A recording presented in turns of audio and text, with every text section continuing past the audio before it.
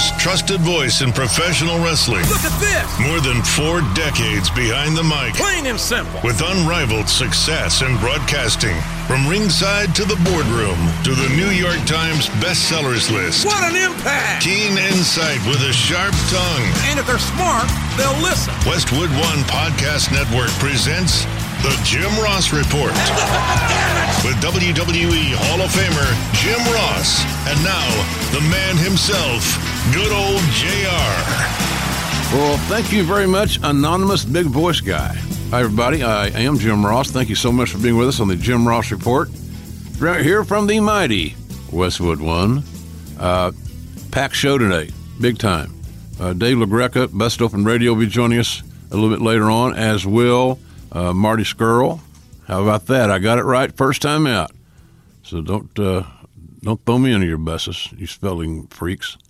Marty's and both of these guys are compelling guests, great conversationalists, and I think you're going to really enjoy both interviews that we recorded on the cruise of Jericho. So that's still to come.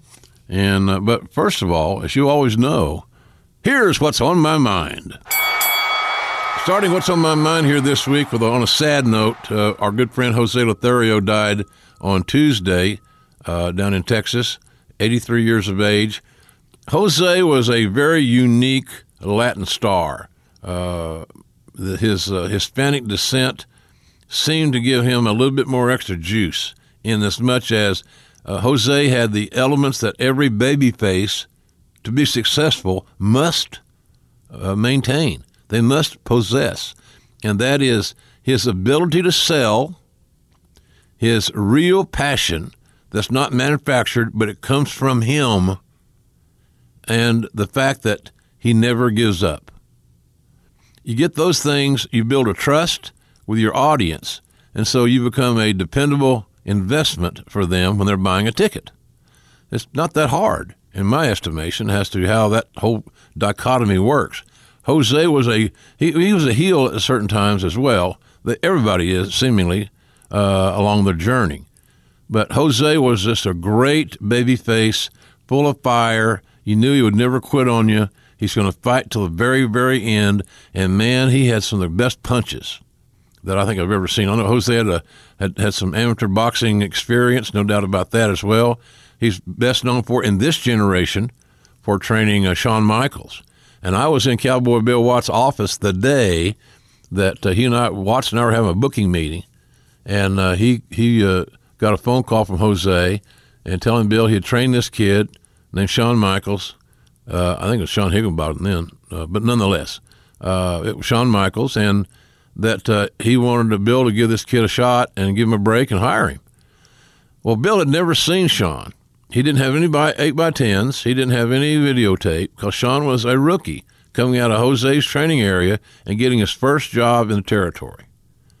And so Bill hired him sight unseen, strictly on the word of Jose Lothario. That's how trusted and respected this man was throughout his career. It was a blessing for me to even know him. He conducted himself, even late in his career, when he was in Shawn Michaels' corner, like in San Antonio, or against Bret Hart in the Iron Man match, the consummate pro. So my thoughts and prayers go out to Jose's family and his friends, so many in the wrestling business that loved Jose, as many of us did. And we wish them nothing but some peace and serenity during this trying time. So, Jose, we will meet you, but it has been a pleasure knowing you until we meet again. We got good news on the food front. I always like starting off something with that, food front. I don't know what that means. Food front is meaning to me is that JR's products are now in all the Ingalls markets throughout the Southeast. That's over 200 stores. So if there's an Ingalls store near you, I would sincerely appreciate you checking them out, going to the sauce aisle, and buy some product. That'd be nice. My grandkids appreciate it. But take a picture. Even if you're not in the mood to buy, at least take a picture and tweet it to me at JRSBBQ. And we're going to try to do some kind of little something on that front soon. But let them know where you were, what store it was, and we appreciate that very much. I think we've already got some floating in here already. It's not really official, but it is now. Go for it. And I'm getting a text message right now from somebody, probably about the barbecue sauce. So there's that. Also, it's always at www.shop.com. They do great jobs of facilitating your order, the order fulfillment, if you will. You know what I'm saying? So www.shop.com, Ingalls markets throughout the southeastern USA, over 200 stores. Man, I'm proud about that. That made my little wife Jan very happy. That was her product, man. That was her labor of love, and our portion of our proceeds go to Headlock on Hunger. And speaking of Headlock on Hunger, I'll be with Headlock on Hunger at WrestleCade. That's just over 2 weeks away. Saturday only, November 24. That's Thanksgiving weekend, the Saturday after the OU at West Virginia game. Man, I'm in between a rock and a hard spot here. I got to figure out if I go on Thursday, Thanksgiving, to Morgantown, then I got to get to, after the game's over, I got to get to Winston-Salem, North Carolina by land. It's over 300 miles. That's all, for me, that'd be an all-night drive. So to hook up with Jerry Lawler there, and from 10 to 3 on Saturday, November 24th. So it's headlockonhunger.org, JR and the King together there. Great photo op for you. I'm not sure I'm going to make the football game. I'll be watching if I got to take the whole day to get to Winston-Salem from OKC. The trials and tribulations of being a football fanatic, huh? We all got them. Some of you guys are nodding your head right now. You know exactly what I'm talking about. So I got to figure it out. Plus, do I want to stand out in the cold for 4 hours at least? Those two teams play. Are you kidding? It's a marathon. And then ride for another 4 hours or so. And then work all day. And then fly home. So we'll see how that works out. Man, I'm a busy guy here today. I thought I turned my damn phone off, and I need a lesson from Apple, I guess. The King and I are excited about going to Cleveland. We're going to be there at Hilarities Cleveland on Saturday, December the 8th. It's a matinee show, 2 o'clock for the meet and greet, 4 o'clock for the show. If you got a VIP ticket, King and I, we have a limited number of those. We do a meet and greet, photo ops, sign your swag, chat a little bit. And so that's good for the VIPs. That's at 2 o'clock. The $35 ticket is for the show only, and you will get your money's worth, I promise you. Tickets are available right now. They're going fast, I'm told, at hilarities.com. So hope you'll join us there for that in Cleveland. And then we're going to stay over, of course, and go to the Browns game the next day. I'm going to suck all the freeness I can out of our notoriety. But, I'm there to entertain on Saturday with the King, and then go see my boy Baker Mayfield play on Sunday. Pretty much that's it. It's going to be a great weekend. So if you're in the area, come to our show. If you see us somewhere around town, be sure and come say hello. No problem. Man, I tell you, I've had so many interesting trains of thought on the Jericho cruise. It was amazing. And Chris and his team just did a phenomenal job of producing this cruise. Really was impressed from start to finish, getting us on the ship and getting us off the ship to the mainland. It was painless because we listened. They had it organized, and Raphael Morphy, led the way as usual. So it was good. It was good. I love the Jericho and the Bucks, the Alpha Club versus the Bullet Club match. Really a fun 6-man. But everything was, there's no bad spots for me. Poor Mick Foley got seasick terribly. And but I went to his show on, what night was it, Tuesday night or Monday night? I'm not sure. Maybe Monday. And he was phenomenal. Great show. And he was just really good. And he didn't look like he was sick to me, but that's Mick. He probably felt like hell, but the show must go on, right? By the way, I wanted to remind you that we are making some plans for some things at WrestleMania. We're gonna have a show there. We're trying to do a JR and the King show at WrestleMania. I'll let you know the details on that once we get them finalized. We're also hoping to do something with Westwood One during WrestleMania week. That's still on the drawing board, but we're thinking of different ideas that would include the great lineup of stars from the Westwood One podcast network.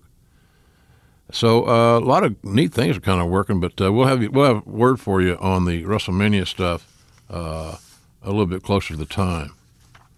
And speaking of WrestleMania, on Sunday morning, April the 7th, 2019, man, am I an optimistic son of a gun or not?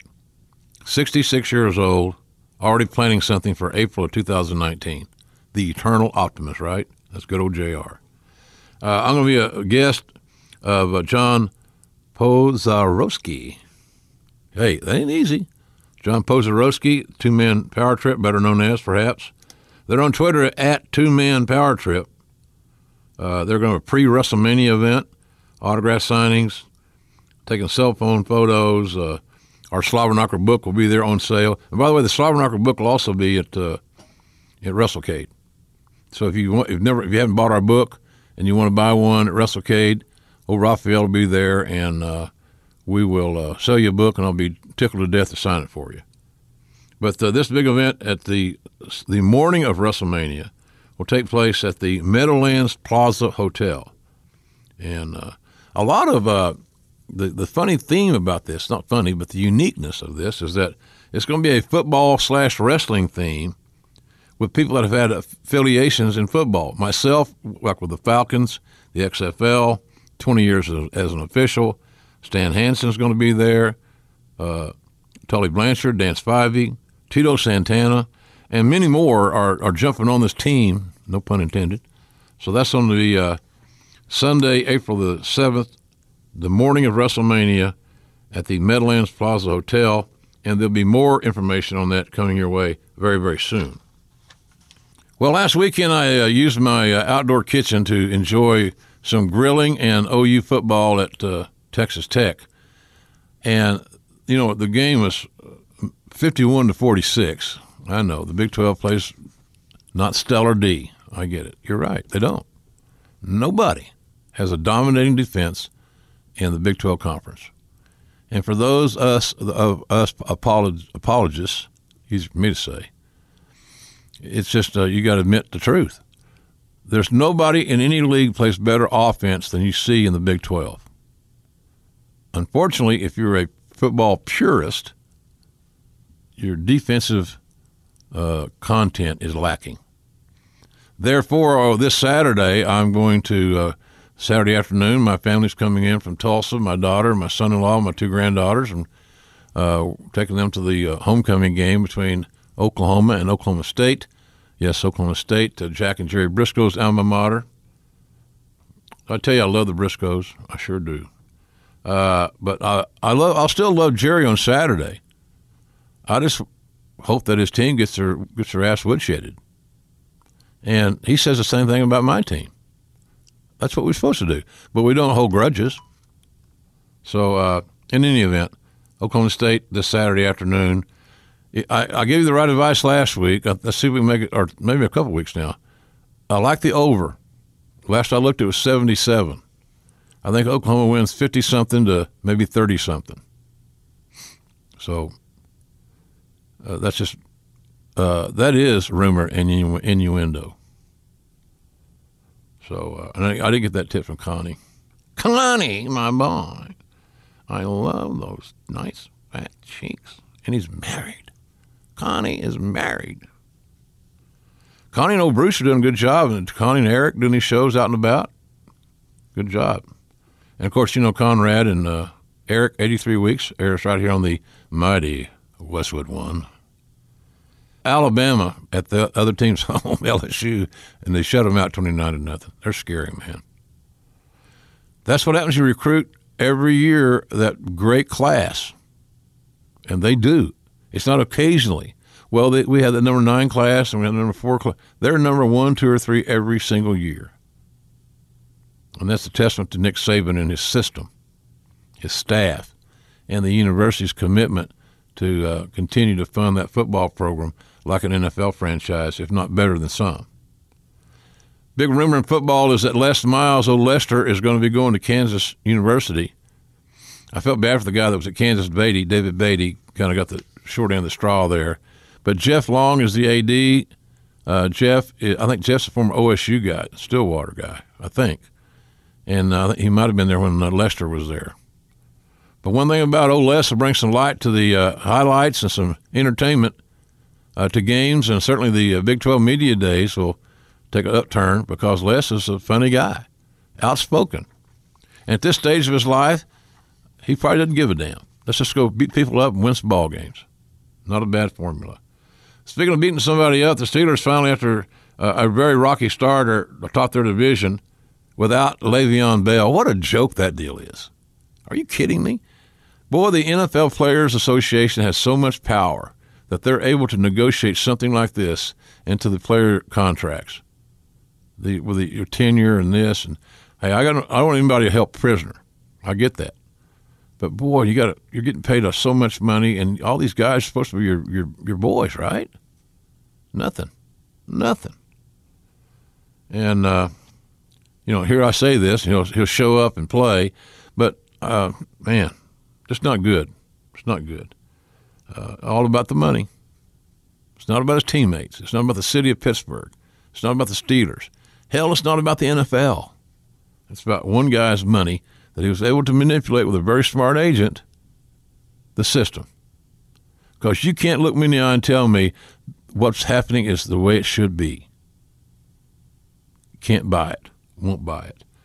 I will buy the PWI's top 100, Ronda Rousey number 1, and Becky Lynch number 11. What the hell was that?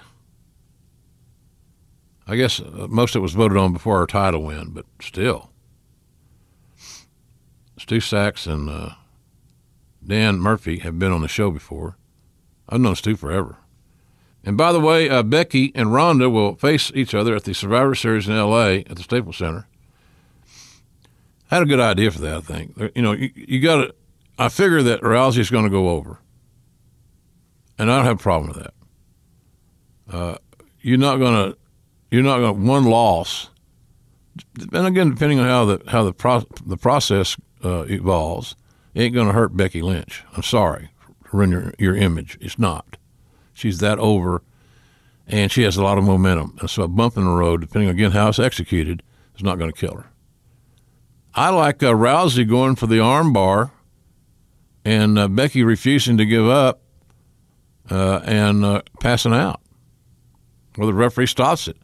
She doesn't be totally unconscious, but where she can't defend herself or make a decision whether or not she can continue or not. If it's executed and explained, it's a hell of a finish. It makes her tougher than $2 steak, and it gets Rousey's armbar even more over. And you get your big investor, your big ticket player, getting her hand raised. That's just my take on it. But what do I know? Access TV this weekend, boy, we had fun. Josh Barnett and I had fun calling the Hiroshi Tanahashi and Switchblade Jay White matchup. Boy, well, a 20-something-year-old and a 40-something-year-old, they really brought it. And I love that match, and I congratulate both men for their efforts and the storytelling. And it's also a unique presentation from Chris Jericho on Friday Night Show.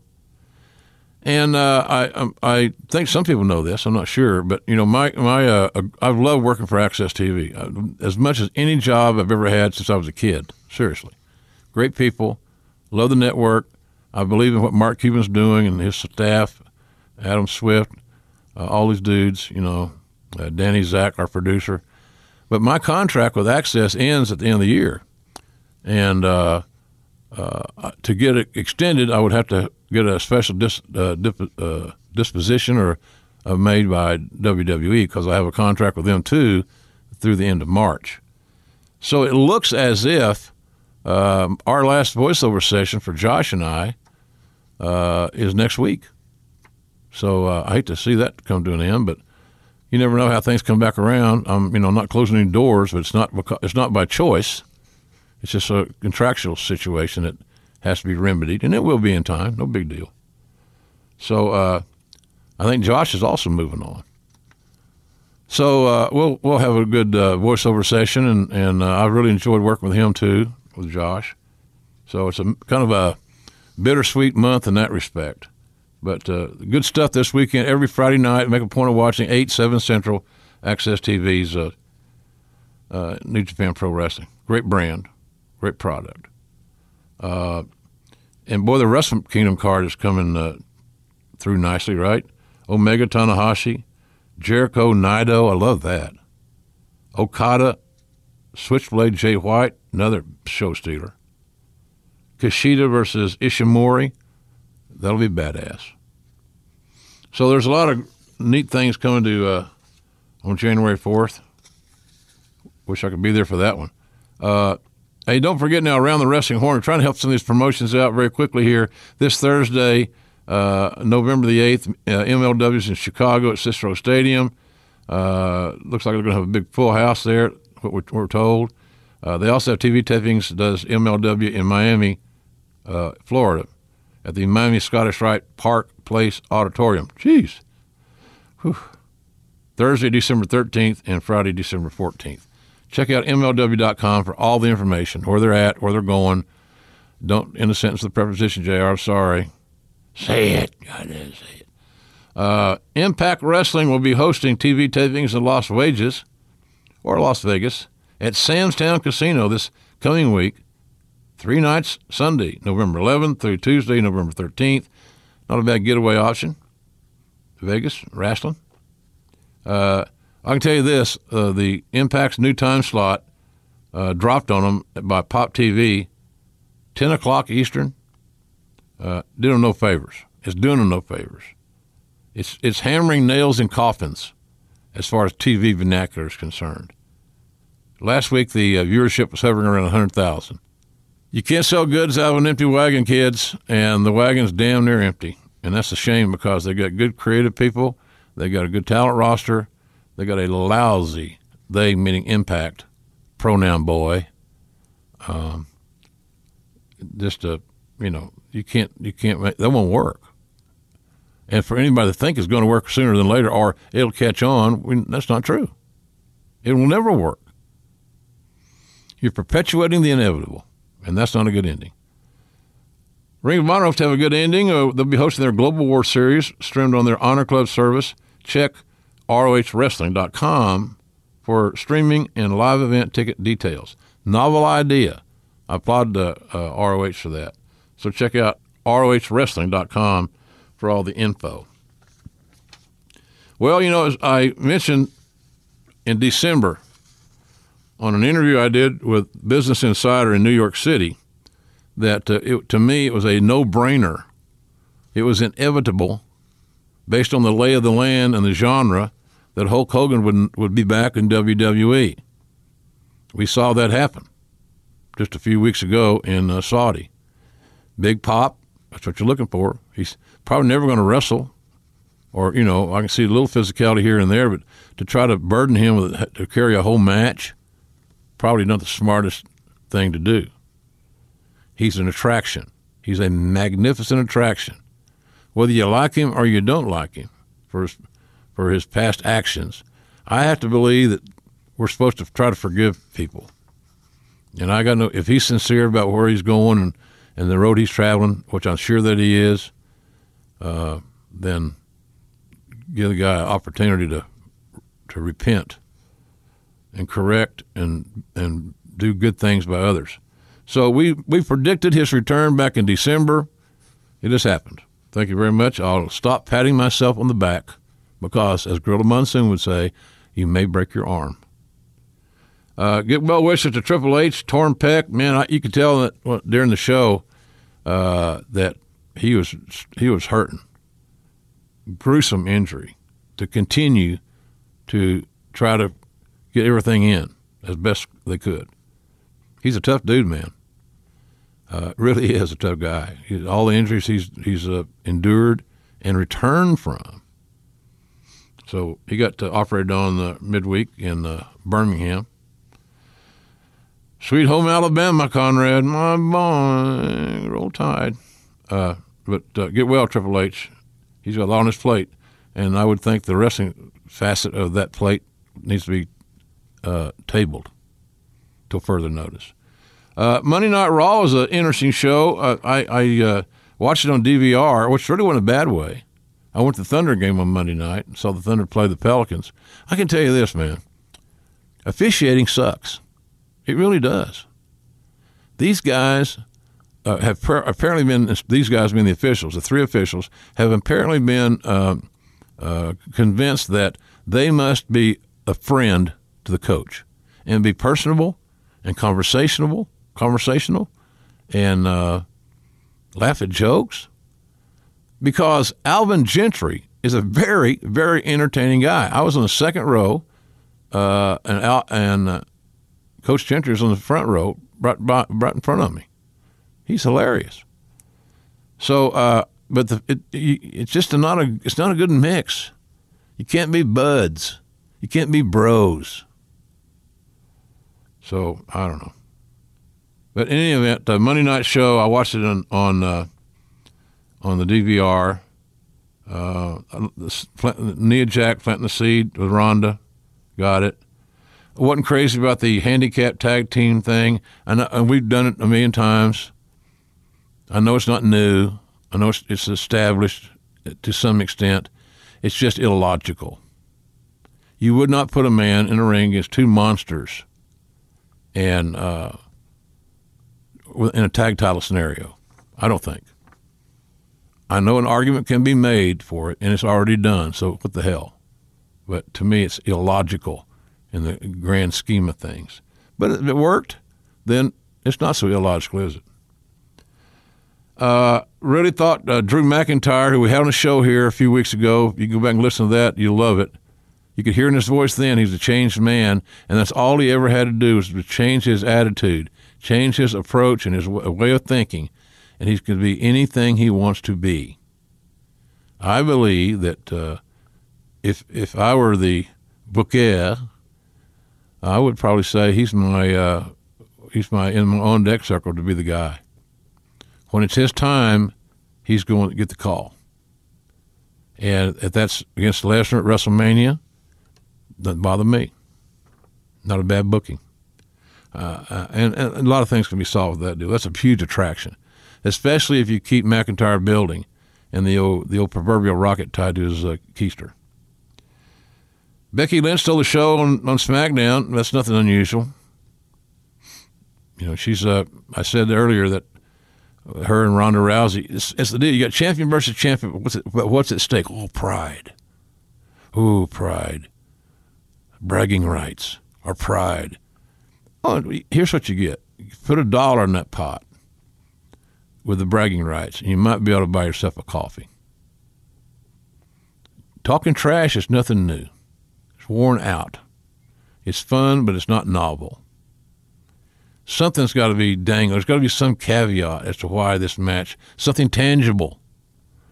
Today's younger fans don't understand sometimes the value of something unless it has a price tag on it. So maybe you win a Rolls Royce or you win a Maserati, because my Maserati does 185. Well, I lost my license and now I don't drive. So I'm thinking something. But in any event, I mentioned earlier about the finish. Rousey gets her finish over. Becky doesn't tap. Becky passes out, or the referee's discretion says she cannot continue. She's inaudible, and I'm stopping the match. So Rousey wins by referee stoppage. It's common practice in MMA. It's common practice in boxing. It happens in real life. Why couldn't it happen at Survivor Series? Just an idea. But Becky was a star of SmackDown, in my opinion.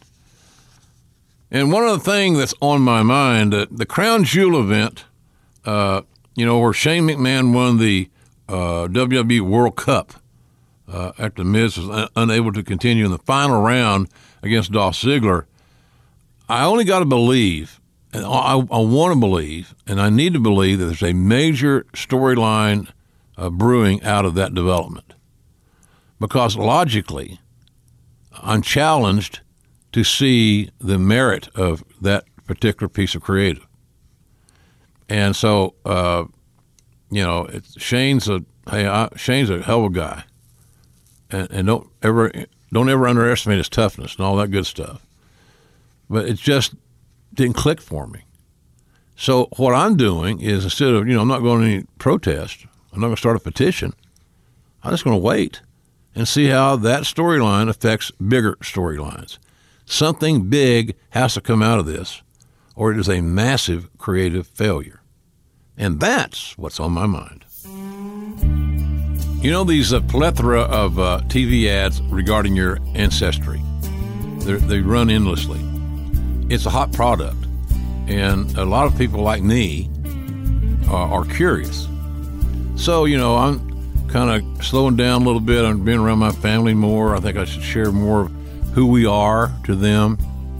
And so I have, I'm involved with 23andMe. Now, you might need to understand this. It kind of tells a bigger story that 23andMe is named for the 23 pairs of chromosomes that make up our DNA. So 23andMe is a personal genetic service that helps you understand what your DNA can tell you about you and your family story. That was a key thing for me. I wanted my granddaughters to know about our family. Your loved ones, we get together Thanksgiving like everybody else or whatever holidays, birthdays, OU football. Gives you something more to talk about. It's a great study for these kids. It's for everybody. I'm so excited about getting our results back. I can't wait. I want to know more about my mom, my dad, my great-grandfather. I've got so many relatives that came in the original Trail of Tears as the Cherokee Indians. I'm a Native American, proud Cherokee. I want to know more about that. So with 23andMe, they're going to take care of those questions. They're going to answer them finally because I've wondered all my life. I'm not going to wonder anymore. See how your DNA breaks out across 150 regions worldwide. This is very thorough. Trace parts of your ancestry to a specific group of individuals from 1,000 plus years ago. Discover how much Neanderthal DNA that you inherited. Opt in and connect with DNA relatives and find other 23andMe customers who share your DNA and ancestors. It's easy to do, folks, I promise you. You simply spit into the tube provided in your 23andMe kit. Register your sample to your personal 23andMe account, and in a few weeks receive your personalized online reports. That's simple. And here's the deal. I really think this is really crucial information to hear and to remember. You can explore where your DNA is out of 150 plus regions worldwide. Cover it all. You can also trace parts of your ancestry to a specific group of individuals from, get this, 1,000 plus years ago. So here's the big news, kids. From now through Thanksgiving, 23andMe Ancestry Service kits are only $49 per kit when you buy 2 or more. That's 50% off the regular kit price of $99 this holiday. I think they're hellaciously good holiday gifts, quite frankly. Order your 23andMe Ancestry Kit at 23andme.com/JR. That's the number 23andme.com/JR. Hope you're enjoying the show thus far, everybody. Thanks again for being with us. Thanks again for subscribing for free to our program and leaving those wonderful 5-star ratings. We love those. More on that later, still to come. Had a chance to catch up with my friend Dave LaGreca, Bust Open Radio, Sirius XM, Channel 93, and been on the show many times. Dave's got some very talented partners that he's with, but he's a straw that stirs the drink, no doubt about that, because he's the constant. He's there more often than not 5 days a week. And what that show means to the wrestling business is incredible, quite frankly, because it's accessible worldwide. We'll talk about that with Dave. So here's my conversation when Dave dropped by with his lovely wife, Violetta, and we had this chat. Been wanting to get Dave LaGreca on my podcast here for a long time because he's always been gracious enough to me in my many projects. I feel like I'm selling moonshine on a carnival circuit sometimes. Want to buy a shirt? Want to buy some seasoning? But Dave, good to see you here on board. As we record this, folks, we're still sailing. Yep. And then looking out the door right now, nothing but blue skies and a few little white caps. Nice day. And you having fun? I'm having a great time. Honest to God, in all honesty, this has been one of the best vacations I've ever been on. Cool. Yeah. The health of pro wrestling, I said on my show, this very show here, there's never been a better time to be a wrestling fan. And, that speaks to what you do for a living, because I got to believe, and maybe I'm wrong, that it would have been much more challenging for you to get a 5-day-a-week show on a major network like Sirius XM about pro wrestling, 5 days a week. Mm-hmm. And it's not buried at, from midnight to 3 a.m. We're talking big time, 9 a.m. Eastern to noon, 5 days a week, folks. So it's on Channel 92. I have that set on my vehicle. I listen to it a lot. What's the guy's name that follows you? Luke Thomas. Yeah, he's pretty good. Yeah, no, we have a strong lineup on that channel. The boss has done a nice job. Mother Marissa. Yep. Yeah, I like her. Yeah, she's done a really good job putting everything together. She's sharp. She's sharp. Done a great job. But you guys always treated me great, so I think we're going to have to get Dave on here and talk about that. This is not to interrupt you, but this is an honor. The fact that, like you just said, I'm on the Chris Jericho cruise. We see the ocean outside the window, and I'm sitting with you, the greatest announcer of all time, and doing your show. I mean, it doesn't get much for me. It doesn't get much better than this. Good. That's good life. That's life. That's good. Life that's good is that. Yep. So I'm happy to be a part of that little equation. I appreciate it. What were you doing prior to doing Busted Open? I know you're in radio, audio, whatever. Yep. But what's some of the roles you've had prior to being the head guy on Busted Open? Well, in radio, I've worked for ESPN. I've worked for WFAN in New York, and with Sirius XM, I was the morning show producer for their NFL channel, and I did that for 13 years. Oh wow! So. I kind of just pitched to my boss, I'd love to do a wrestling show. Just give me that opportunity. And it took almost 2 years to get that opportunity, and it was for one day, for 1 hour, and it was myself and Doug Mortman. You remember Doug, my old co-host. Nice guy. Yep, and it just grew from there, and the popularity just built and built until what we have now, a morning show and for 3 hours, and having Bully Ray involved and Mark Henry involved and Tommy Dreamer involved. It's been amazing. You got a good crew there, and everybody's got their own. You have your own synergy with each of them because they're all different. If you try to be Dave, the same exact Dave, because sometimes you know where what Mark's hot buttons are, or Bubba or Bully. Yeah, I still can't get. When he worked for me, he was Bubba, and he was a soldier, no doubt, a powerful soldier. But I still have issues calling him Bully Ray. I was on Taz's radio show one time, and I called him Pete. Oh boy! Well, I just slipped out. He didn't care. He didn't know I didn't do it on purpose. But when you're riding in a car to a town, and when he and I were doing SmackDown together, this short time, he's Pete. Yeah. JR and Pete. I just always call him Bully, so that there's never there's never a slip of the tongue. So even when I talk to him off the air, I always call him by Bully. There you go. Well, that's actually smart. Yeah. Having relationships outside the ring with talents, you're lucky when they're talents. The one that was hardest was Undertaker because he was always Mark.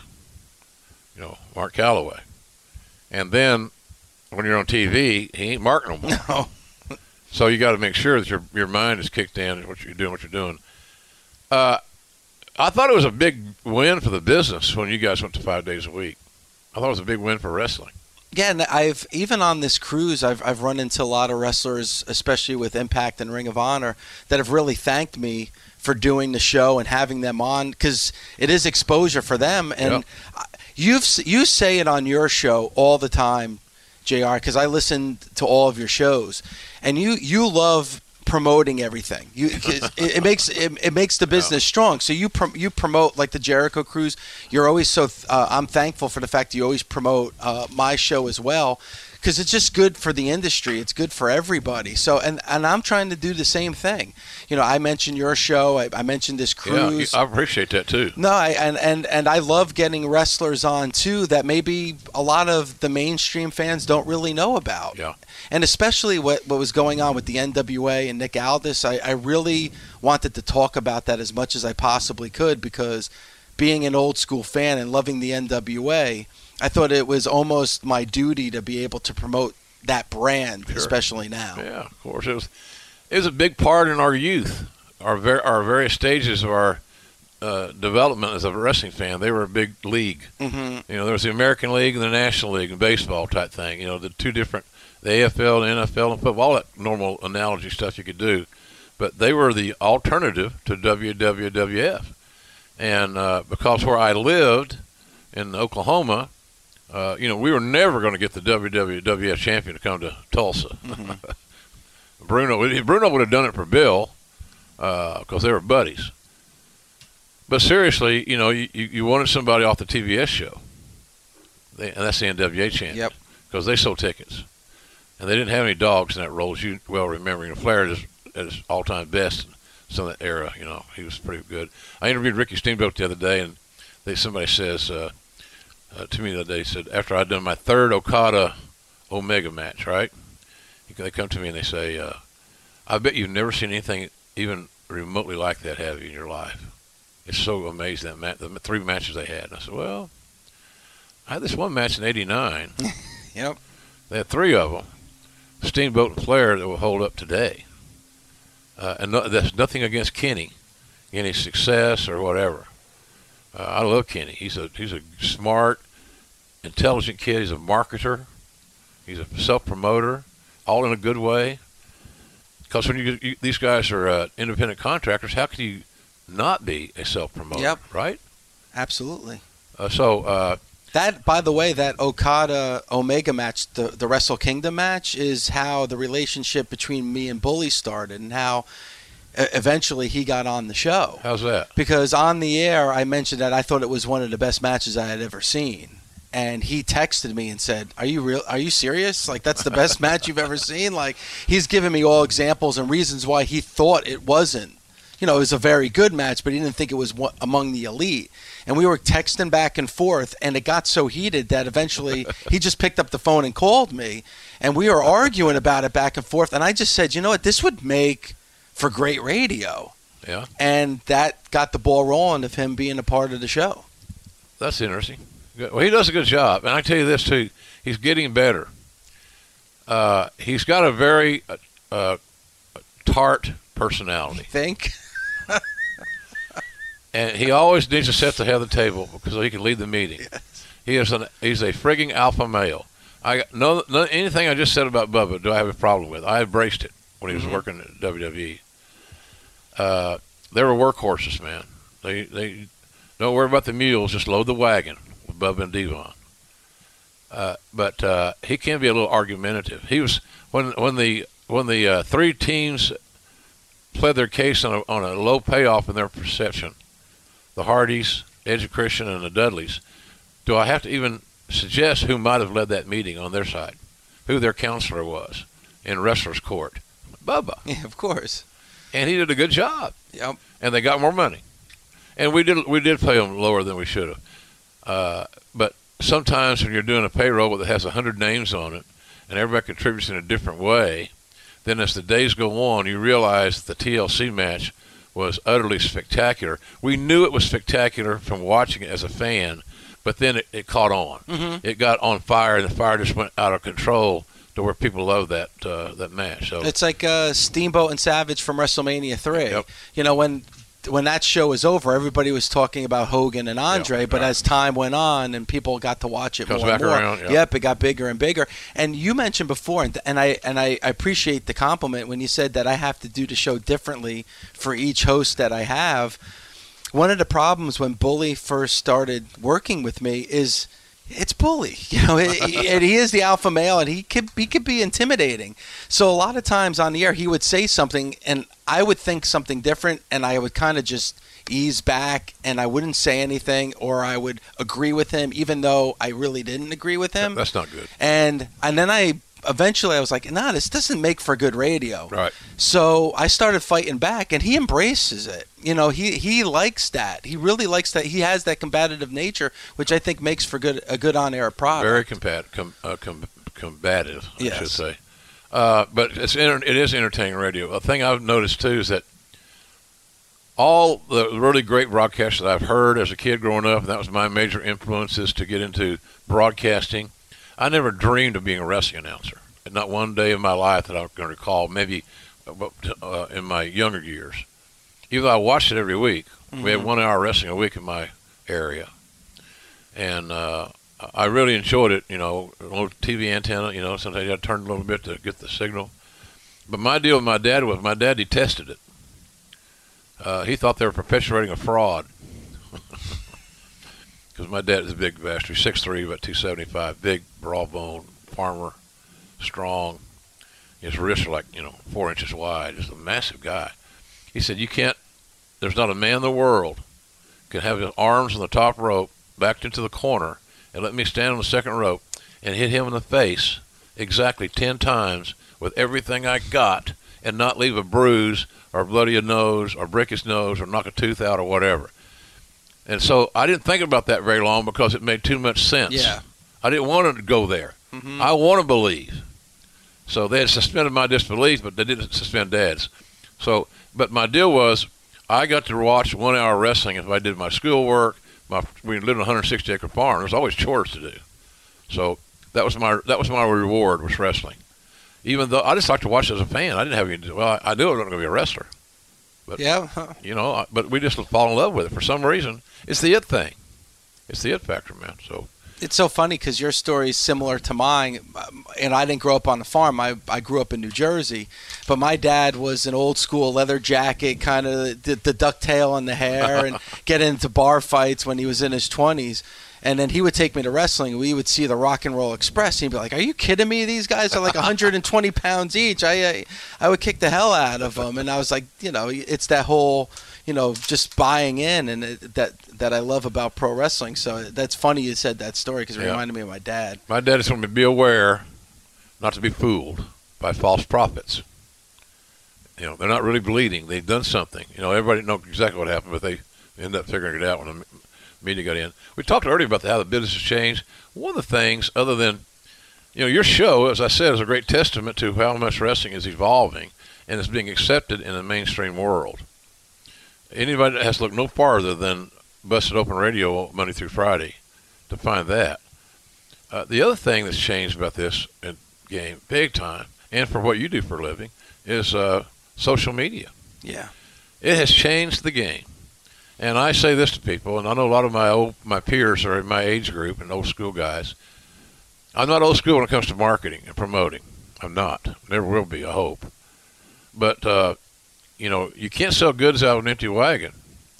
And secondly, most of us don't have extensive advertising budgets. I'm assuming that Sirius doesn't, lay down $500,000 a year for you guys to promote your show on billboards. You know what I mean? No. So we got how do we get the word out? Social media. Yep. And it's a big part of the game, man. It's a big key. Listen, I say this all the time if there's one reason why my wife Violetta would ever divorce me is because I'm buried in that phone all the time. Yeah. I'm always on social media. I'm always on Facebook. I'm always on Twitter because the show's not over at noon when I sign off. Right. Like that.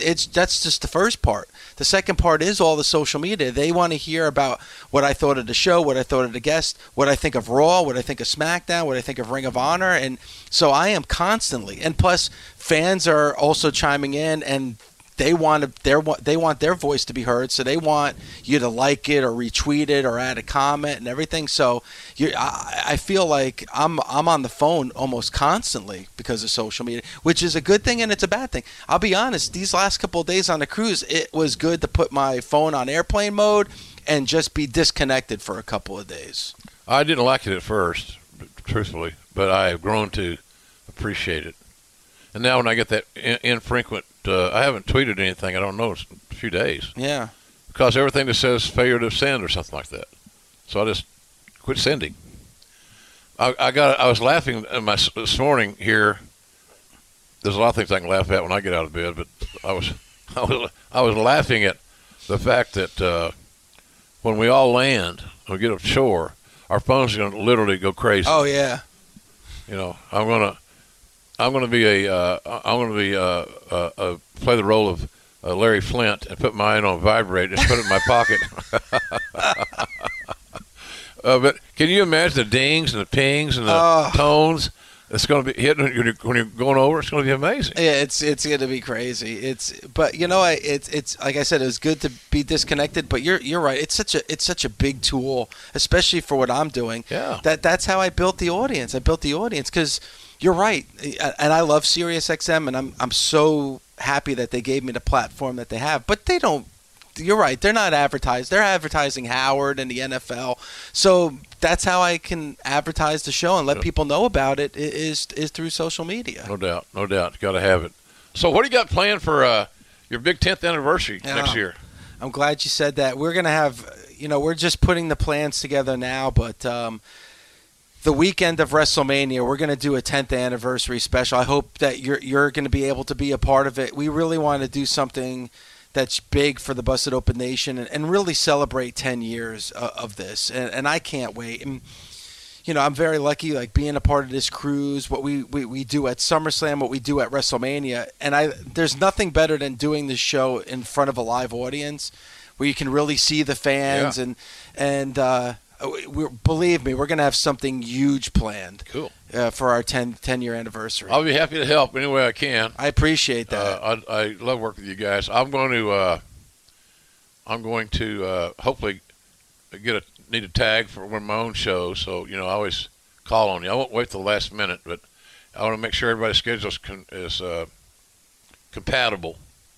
Because you being an MC for my show with Lawler and doing the Q&As with us and have some fun talking about the Attitude Era is it'll be a lot of fun, I think. Listen, doing this show a couple weeks ago, I'm doing the show with Tommy Dreamer, and I looked on Facebook, and Bob Roop was on Facebook, and I'm like, Bob Roop's on Facebook, like, oh my gosh, this is, and I just did a show themed about Bob Roop. I called it Bob Roop Appreciation Day.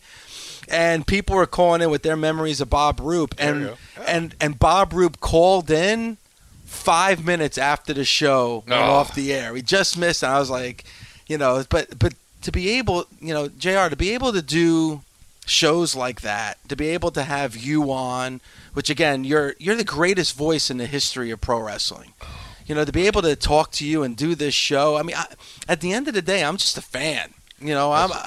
That's it. Me too. And that's why I still, somebody was comparing me to Mick Foley the other day, saying that, God, JR, your schedule's is as insane as Mick's.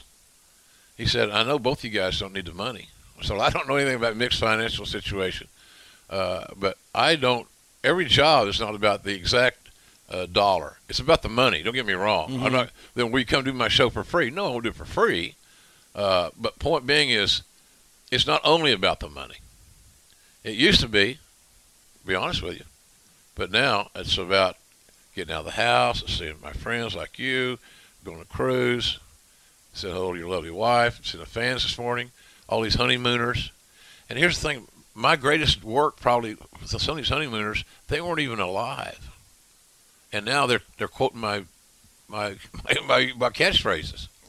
It's great. It's amazing, isn't it? It Television. is. Television. You got a good crew there. Alex does a good job, like Raphael. Keeps me in the road and out the ditch, focused and organized. He must be pulling his hair out right now because he's probably been texting me and wondering why the hell I'm not picking up the phone. But just so he knows, if he listens back to this, it's because we have no Wi-Fi on the boat. The only negative comment I've heard, no Wi-Fi. Hey, and here's the thing. It's not just the young defiant males on this cruise. There's a lot of those with black T-shirts and a lot of tats. Yes. And I'm just thinking that, they're as upset as we are about not having any Wi-Fi. But then I thought, well, the older people, the older moms, dads, things like that, they'll be all right. They're just as crazy. Yeah. Women and men, just beside themselves, they can't communicate to home. It's our society now. Yeah, it is, man. Yeah, it's crazy. Earlier, I ventured into a sort of a topic about women headlining WrestleMania, and I think that, as I said, I had a couple old timers, saddle up to you, next to you, whisper so they don't get offend anybody, because nobody wants to speak what they believe, because most of them don't have very good communication skills, and they might throw themselves on the bus. But he said, you think some broad's gonna headline WrestleMania? I said, absolutely. Oh my God, what's our business come to? It's pretty good. It seems like they're doing all right. So I don't think that's that far off. Do you? No, as a matter of fact, I wouldn't be surprised if the main event, unless it's The Undertaker's last match or The Rock comes back, I do think that the main event for WrestleMania is going to be a women's match. I could see Charlotte, Ronda Rousey. Who knows? Becky Lynch right now and Ronda Rousey could be a main event. The best thing going on in the WWE on the main roster is the women's division. Yep. And I think Becky Lynch is the hottest wrestler in the WWE right now. She gets it. I got a text message from her on this cruise after I congratulated her on her match, last woman standing match. And those are hard to call, hard to broadcast, because there are no false finishes other than the count. Mm-hmm. So nobody's going for a cover. It's a 10 count. Yep. So now you get that 10 layout, and it affects your rhythm, and it affects the flow of the narrative of the match. Very challenging. But I congratulated her on that, and she said it was the most fun time I've ever had in a wrestling ring, ever. So that now she's got a new favorite match of all time. And just as I said last week on the show, I figured that Trish and Lita would kick off the show. They did. And that Ronda Rousey caused investment, name identity, and Fox loves her, by the way, was going to close the show. I thought that little angle with Ronda, because you got to be so careful how much heat you get on her. Because you go overboard on the heat side, it's almost like, okay, that's enough. It's not go-away heat. Yeah. Because Rousey should be registering, and not dice selling. And thus far, she hasn't sold like in the Ricky Morton Death March. No. No better seller than Ricky Morton, by the way. I had Ricky Steamboat on the show, recorded him in this very room where you're sitting, and I told him that story about Omega and Okada. Have you ever seen anything like this in your whole life? I said, well, I think I have. And then you talk to guys like that, and they can't believe it's like I'm being blasphemous to New Japan, and I don't get that either. No, they have the die-hard allegiance to New Japan right now. They got some serious fans. I get my ass thrown on the bus every time I do a live show, because I've mispronounced somebody's name. I got Yo and Show confused. And I'm going to interview Marty Scurll later. And I butchered his name so damn many times, I made a joke about it. Which is fine. I mean, that's to me, that's the part of sport. You look at the broadcasters and NFL games; they don't get everything right 100% of the time. That's what's great about sports. It's in the moment. It's spontaneity. Yeah. There's nothing wrong with that. Oh, I agree. What else is on the agenda here? Ring of Honor got a lot of exposure on this trip. Yes. It's on the TV right now here in my room. They're nonstop, 24 hours a day. Their own channel on the cruise cool. ship. Yep, and obviously all the Ring of Honor stars that we've seen wrestle the last few days on the cruise as well. They have some special talent, and again, that show with New Japan selling out Madison Square Garden. Again, in wrestling, things happen so fast, and it's almost like WrestleMania happens. Well, what's going to happen on Raw the next day? Mm-hmm. So we don't really get to really just like absorb and comprehend what's going on. Ring of Honor and New Japan are going to be at Madison Square Garden. Like that's the flagship of the WWE, for crying out loud. That's the building that Bruno built. You know, that's where Bruno and Backlund and Hogan would defend their titles. You know, and wrestling outside of the WWE is sold out Madison Square Garden. I mean, if that's not telling about what's going on in 2018, there's nothing else. No better time to be a fan. I don't think there's no better time to be in a wrestling business. You know, Lawler and I were talking the other day. We're going to be doing a show in December in Cleveland, the day before the Browns host Carolina, which we're going to go to the game. You know, go see my boy Baker Mayfield play. But we're doing a little comedy show there at Hilarities. Hilarities.com, kids, if you want tickets. It's a lot of fun. And the VIP starts at 2 o'clock, and the show starts at 4. So you can check it out if you want to. I'd love to see you there. Baker may even drop by. You never know. I invited him. Hey, little son of a gun, he's that kind of kid that would do that. But we're doing doing a lot of neat projects, and for guys in my stage of life, because I can be kind of cantankerous, and I also don't. I know what I want to do and I know what I'm not going to do. Mm-hmm. And sometimes that's misinterpreted as being obstinate, and I'm not. I just know I know what works and what doesn't work for me. I should know at 66. What do you think? You know, but also of what you've done, you know, you should have the right to be able to do that as well. So I think that's very special for sure. So WrestleMania, we'll hopefully be doing something together at WrestleMania. I want to help celebrate the 10th anniversary of Bust Open Radio. That'll be a fun project for me to be involved in. I'll do a stage show. We may do a JR and the King show there. We're talking about that. A lot of options. But, you know, you kind of got to see a lay of the land so you can kind of stay away from some of the big mainstream items. That's why I've gone to matinees. You stay away from the Hall of Fame. Yeah, you have to. It's hard. Yeah. It's difficult. Now, is the event at Madison Square Garden with ROH and New Japan run at the same time as the NXT TakeOver? It's sure. Yep, it is. Wow. They're going head to head, and you know, obviously both are going to be sold out. So you have to make a choice of which one you want to go to. Isn't that amazing? Sold out, both of them. Everything's selling out. You know, your one man shows sell out. All In sold out. The Jericho cruise sold out. It's crazy time. I did hear regarding All In. I'm glad you brought that up. That it looks like they're going to do another one in May. So that's the word on the street, Dave. Okay. So you got to say you broke the story because it may not be true. Yeah. Bury me. I don't care. But I think it's going to be in May. They should do it again. It'd be interesting to see where they do it, if they still do it in Chicago. 2 questions. I heard Vegas. Don't know. That could be all BS. It could be back in Chicago. Heck, I don't know. I wouldn't do it on the West Coast just because you're alienating your East Coast fans. Chicago is a central area, so it's easy access for everybody. I got you. Yeah. Well, again, that's hearsay. Cody Rhodes lost the NWA title in Nashville. I tried to watch the show, and I'm a big proponent of the Fight app. I helped launch it back in the day with some marketing stuff. I was a little surprised that he lost. Not angry that he lost, because I think Nick Aldis is a good hand. Yes. But I guess there were some issues about Cody's unwillingness to re-sign with Ring of Honor. And so when I heard that, I said, well, what else would they have done? I don't want somebody's not going to be with me that I can't book anymore having my title. Yeah.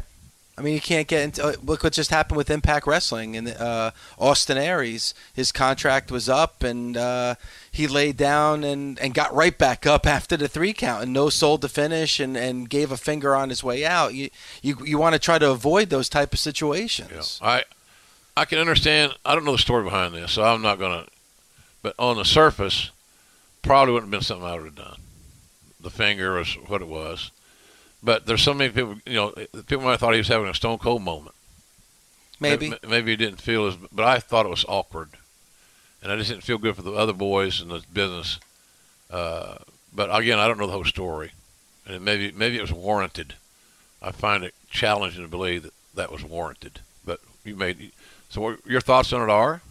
I just think, you know, and you would be able to talk about it differently, that when it comes to that time, because now what do you do with John Morrison? Johnny Nitro. He no-sold to finish. Now he's your champion. Now you got to sell your champion. It makes it awkward, and like you said, very, very difficult to do that. Yeah. When he just won the championship and the person he won it from, completely no-sold, and it makes it difficult to move forward. And again, I don't know the whole story either, and maybe we'll find out the story. Maybe Austin Aries even comes on your show or busts it open and explains what exactly happened. But there is professionalism, and I think that you have to be a certain way on your way out, regardless of what went on behind the scenes. And are we 100% certain it's not an angle? Anything is in pro wrestling. Anything is possible. So, and again, we don't know it. And I'm not judging Austin Aries. I've never gone on the air and said anything bad about Austin Aries. Yeah. Well, he's a good worker. And I'm just judging from the situation. Yeah, good hand. And it could be. And like you said with Cody, you probably have to go that route. And Nick Aldis has been a great champion. Nick Aldis was a wonderful champion. When they've been building this brand and the 10-Pound to Gold series that they've had on YouTube, Nick Aldis was your champion for most of that, and he's done a phenomenal job. He's not Cody. I mean, Cody takes it to another level. There's no doubt about it. That's why, like you, I was surprised. But Nick Aldis is a damn good wrestler and a damn good champion. When I heard the Paul Harvey, the rest of the story, that Cody's not going to re-sign with Ring of Honor, whoever I was talking to, maybe Barry Bloom or somebody, super agent. Yeah. I said I don't know what the story is, but if he was my champion and he was leaving, what is hard to figure out? You're going to take the belt off of him. You have to. Yeah, it's not a brain surgery here. It's just common sense. You want to control your title above all things. Control your title. So I'm anxious to see. I'm a full believer with all these guys' contracts coming up. I've said this months and months ago. Right after the Garden thing sold out for those guys, I let it lay a week. Mm-hmm. Didn't want to, pee in their Cheerios. But this ain't gonna be no happy, fun and games day. It's gonna be a lot of cooks in the kitchen. Who's going on first? Who's going on second? What's the first tag match on the show? What's the last tag match on the show? What gimmick are you doing? Are you using a chair? Are you using a table? Are you getting juice? So it's a cluster.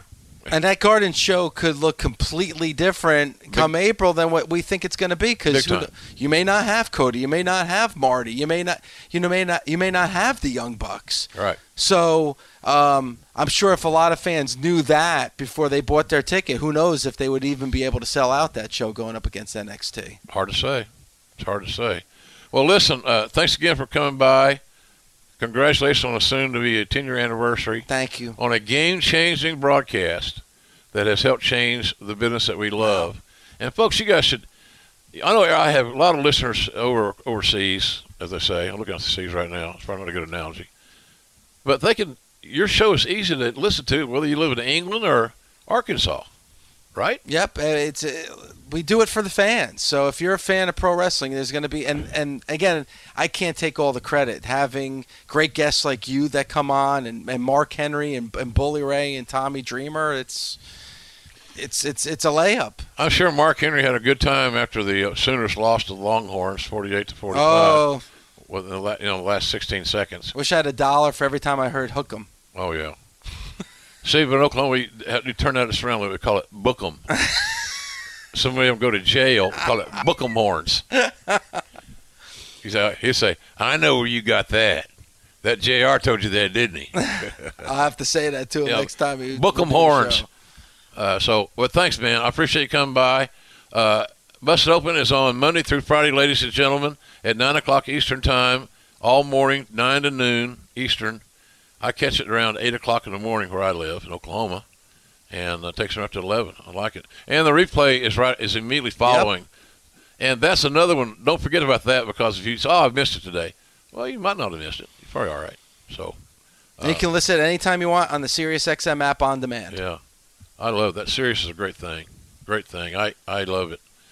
Man, you're on the road. You can find a ball game you want to hear or something, I love Howard. Who doesn't love Howard, for God's sake? He's the best. Nobody's ever going to touch him. Nobody. He's the best there ever was, ever will be. He got over, brother. As they said, Hogan, he got over, brother. And he created his own island. This thing is about Howard. Yeah. I mean, I know SiriusXM is a big outfit, a lot of money, and rightfully so. It's a great entity. But Howard Stern is somewhere in that foundation of that whole goddamn building. When he signed on, I was like, that's job security right there. That was because every day I go to work, I was waiting for a piece of loose leaf paper on the door saying, we've closed our doors. But when he signed on, that was job security. Yeah, he's classic. So, great outfit. Check him out, folks. And Bubba or Bully and Bubba, all his personalities do a great job. Mark Henry's doing well. They've both got different styles in it. Tommy Dreamer floats through every now and then. Whenever there's a bad weather or hurricane or 12 inches of snow, we bring Tommy in. Or free donuts. Don't get me started about it. He'll eat on the air. God bless him. I've heard him eat pretzels on the air. Of course he does. That's not what Marconi had in mind, big boy.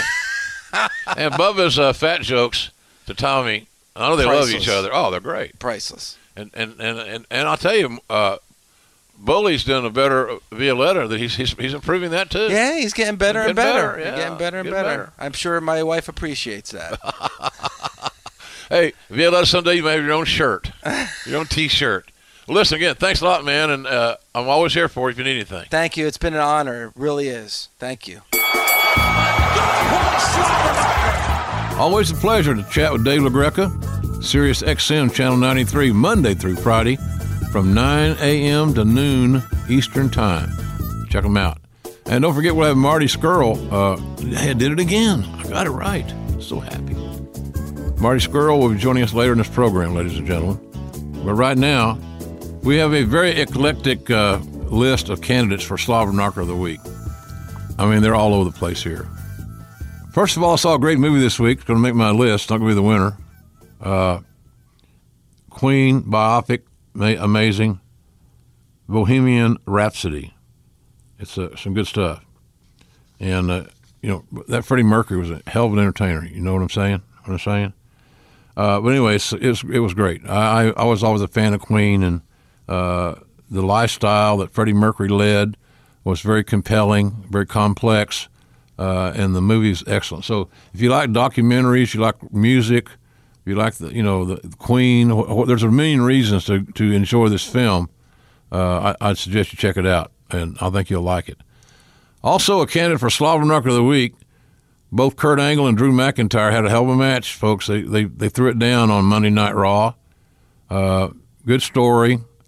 I like the way Kurt is being positioned, and it's not automatic wins. He's in a battle. He's trying to regain where he was. Those stories need to be told. Drew McIntyre is destined for greatness if he can stay healthy, knock on wood, as I'm doing right now. Big-time player. Also, Daniel Cormier, big-time wrestling fan, was a Mid-South wrestling fan when he grew up in Louisiana. He retained the UFC heavyweight title over Derek Lewis on Sunday at UFC 230. So DC holds both the heavyweight and the light heavyweight titles. And he just recently called out newly minted Universal champ Brock Lesnar. So that's going to be interesting. That could be a big money fight, obviously, right? Lesnar and DC. I don't know that Brock can beat DC. I don't know that he can. Not sure. Because takedown ability and DC's improved punching ability, he's a weathered veteran, man. The biggest challenge for DC would be someday just to make light heavyweight the weight limit again. That weight cut could be hazardous to your health. But a great job, and congratulations, DC. I also heard DC's interested in maybe getting into wrestling commentary. It's a great profession, man. Nothing like it. And you do well at it, DC. So even though you're an Oklahoma State Aggie, go Sooners. And finally, the Slobber Knocker of the Week goes to my friend Chris Jericho for hosting a flawless, fun cruise, a real trailblazing event without question. And, of course, the entrepreneur continues his efforts at the cruise. I'm sure there'll be another cruise. If you sell one out, why wouldn't you want to do another one? He does want to do another one, and it will be done. And if I'm invited, I will be there. That much fun, and loved it. He's going to be on the Wrestle Kingdom card against Naito in early January in Tokyo. And, of course, when Chris, being the front man of Fozzy, man, he's got a strong presence. He's hard to take your eyes off of, much like Led Zeppelin's Robert Plant. He is the straw that stirs that very amazing drink. And I tell you, have you heard the song Judas? It's become my favorite. And hearing it live, wow, amazing. So I just want to thank you for inviting me on your cruise. I had a great time, saw so many old friends, met wonderful fans. I enjoyed meeting Chris's mom and dad. I met them before, but it's always good to see them again. And Chris's mom was just dancing up a storm while this concert was going on. It was great. It was great. And Chris's wife, Jess, was wonderful as always. And she had some great friends with her that I enjoyed meeting as well. Chris's kids. It was just a great time. Great time. Hope you'll go on it next time if you get the opportunity. But for all his hard work, his entrepreneurial abilities, the fact that he's in a main event at Wrestle Kingdom, Chris Jericho is our slobber knocker of the week. Apparently they have a pet raccoon that got into their mess. Son of a bitch! Well, it's Pet Coon Goofy Award time, folks. Pet Coon Goofy Award time right here on the Jim Ross Report on the Mighty Westwood One. One of our most popular features, as a matter of fact, because I think we all enjoy others calling out people that make an ass of themselves. It's the nature of the beast, right? And speaking of asses, Alec Baldwin got his ass in trouble again in New York City, allegedly punching a driver in the face over a parking spot dispute. Attaboy Alec. It was another temper-fueled incident, a tantrum, involving Baldwin, who the New York Post paid six as nickname years ago, the Bolivator. I guess Alec's a tough guy. I don't know. He'll fight the drop of a parking spot. Boy, these guys are rowdy in the running for the Pet Coon Goofy Award this week. MLB, that's Major League Baseball, and their writers for not naming Boston Red Sox J.D. Martinez as one of their 3 AL MVP finalists. Partly because, many speculate, his teammate Mookie Betts, also deserving by the way, was one of the 3 selected candidates. So free agent pickup Martinez only hit .330, slugged 43 home runs, had 130 runs batted in, but he didn't make the list. Not good, MLB and your writers. I see where Detroit Lions head coach Matt Patricia, that's a good name, right? Patronizing a writer in a press conference last week for the writer's posture while asking a question of Mr. Coach HBC Matt Patricia. Well, the Detroit newspaper had a funny headline after the Lions lost to division rival, the Minnesota Vikings. That was last weekend. The headline read, "Bad Posture." That's the headline, "Bad Posture," with a photo of Lions offensive player being devoured by the Vikings defense. Coach Patricia's got a lot more to worry about than a writer's posture. He needs to learn to vent in a little different manner. And the winner of the Pet Coon Goofy Award, to me, no-brainer. Good call. Pete Davidson, Saturday Night Live, during First Impressions piece in the Weekend Update segment, said Texas Republican congressional candidate Dan Crenshaw looked like a hitman from a porno. Also saying, "I'm sorry, I know he lost his eye in war or whatever." Crenshaw, a Navy SEAL, lost his right eye in 2012, folks, in an IED explosion during a mission in Afghanistan on his 3rd deployment. Crenshaw got the last laugh, though, did he not? He won the election on Tuesday night. And so many of us that were following this saga of ridiculousness can now say to Pete Davidson, "Kiss our ass." So SNL's Pete Davidson is our Pet Coon Goofy Award winner of the week. Because you are one lousy son of a bitch. Oh, no! Still to come here on the program, my conversation from my suite aboard the Jericho cruise with Marty Scurll, the villain. Really a great talent. And we had one of the more enlightening conversations that I've had with a talent in quite a while, from a wrestling standpoint. Marty just really he's just really honest, and he didn't dodge any question, and I didn't throw softballs, so it's good. So still to come. So stay with us for that.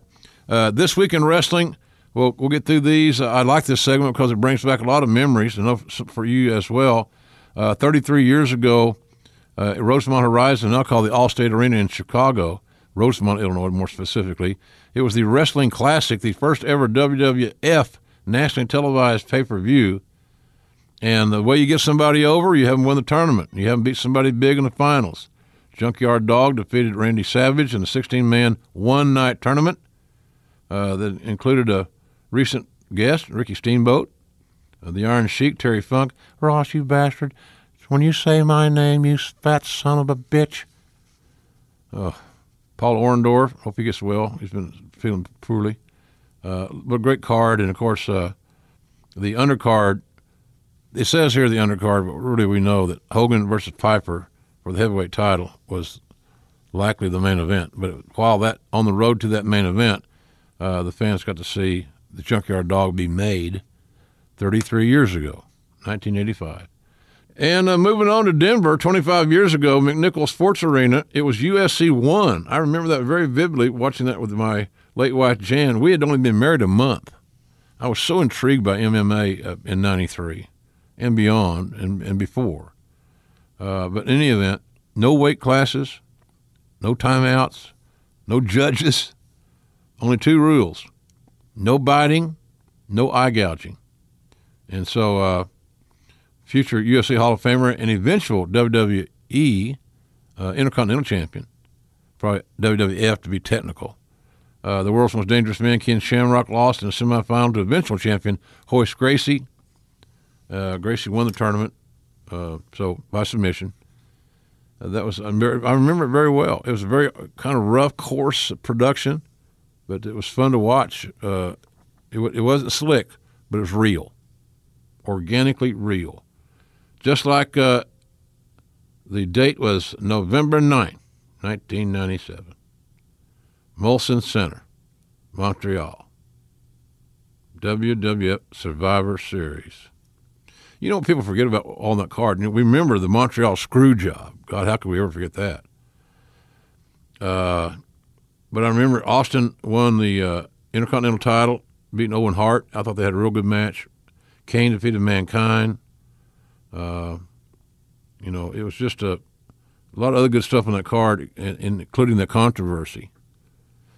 I get asked this question in Q&A a lot. Did you know, me and King, did you and King know that what was going down? Hell no, we didn't know what was going down. Why would we want to know that? What purpose would it have served other than to lead us somewhere we didn't need to go?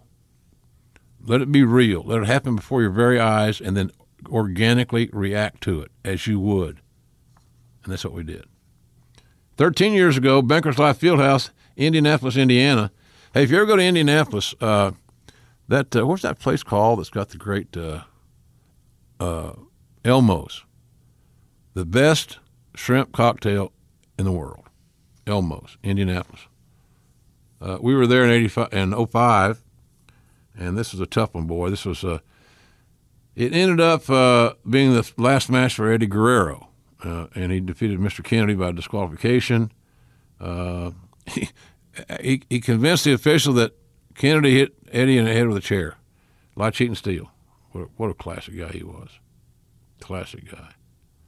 That was his last match, because 5 days later, after Eddie had his last match, he was found dead of heart failure in his hotel room by his nephew Chavo.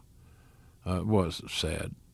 Eddie turned his life around. He was arguably, there were stretches there, nobody was better than Eddie Guerrero in the ring, quite frankly. He forgot he was 5'8" or 5'9". He was extraordinary. Look at his passion.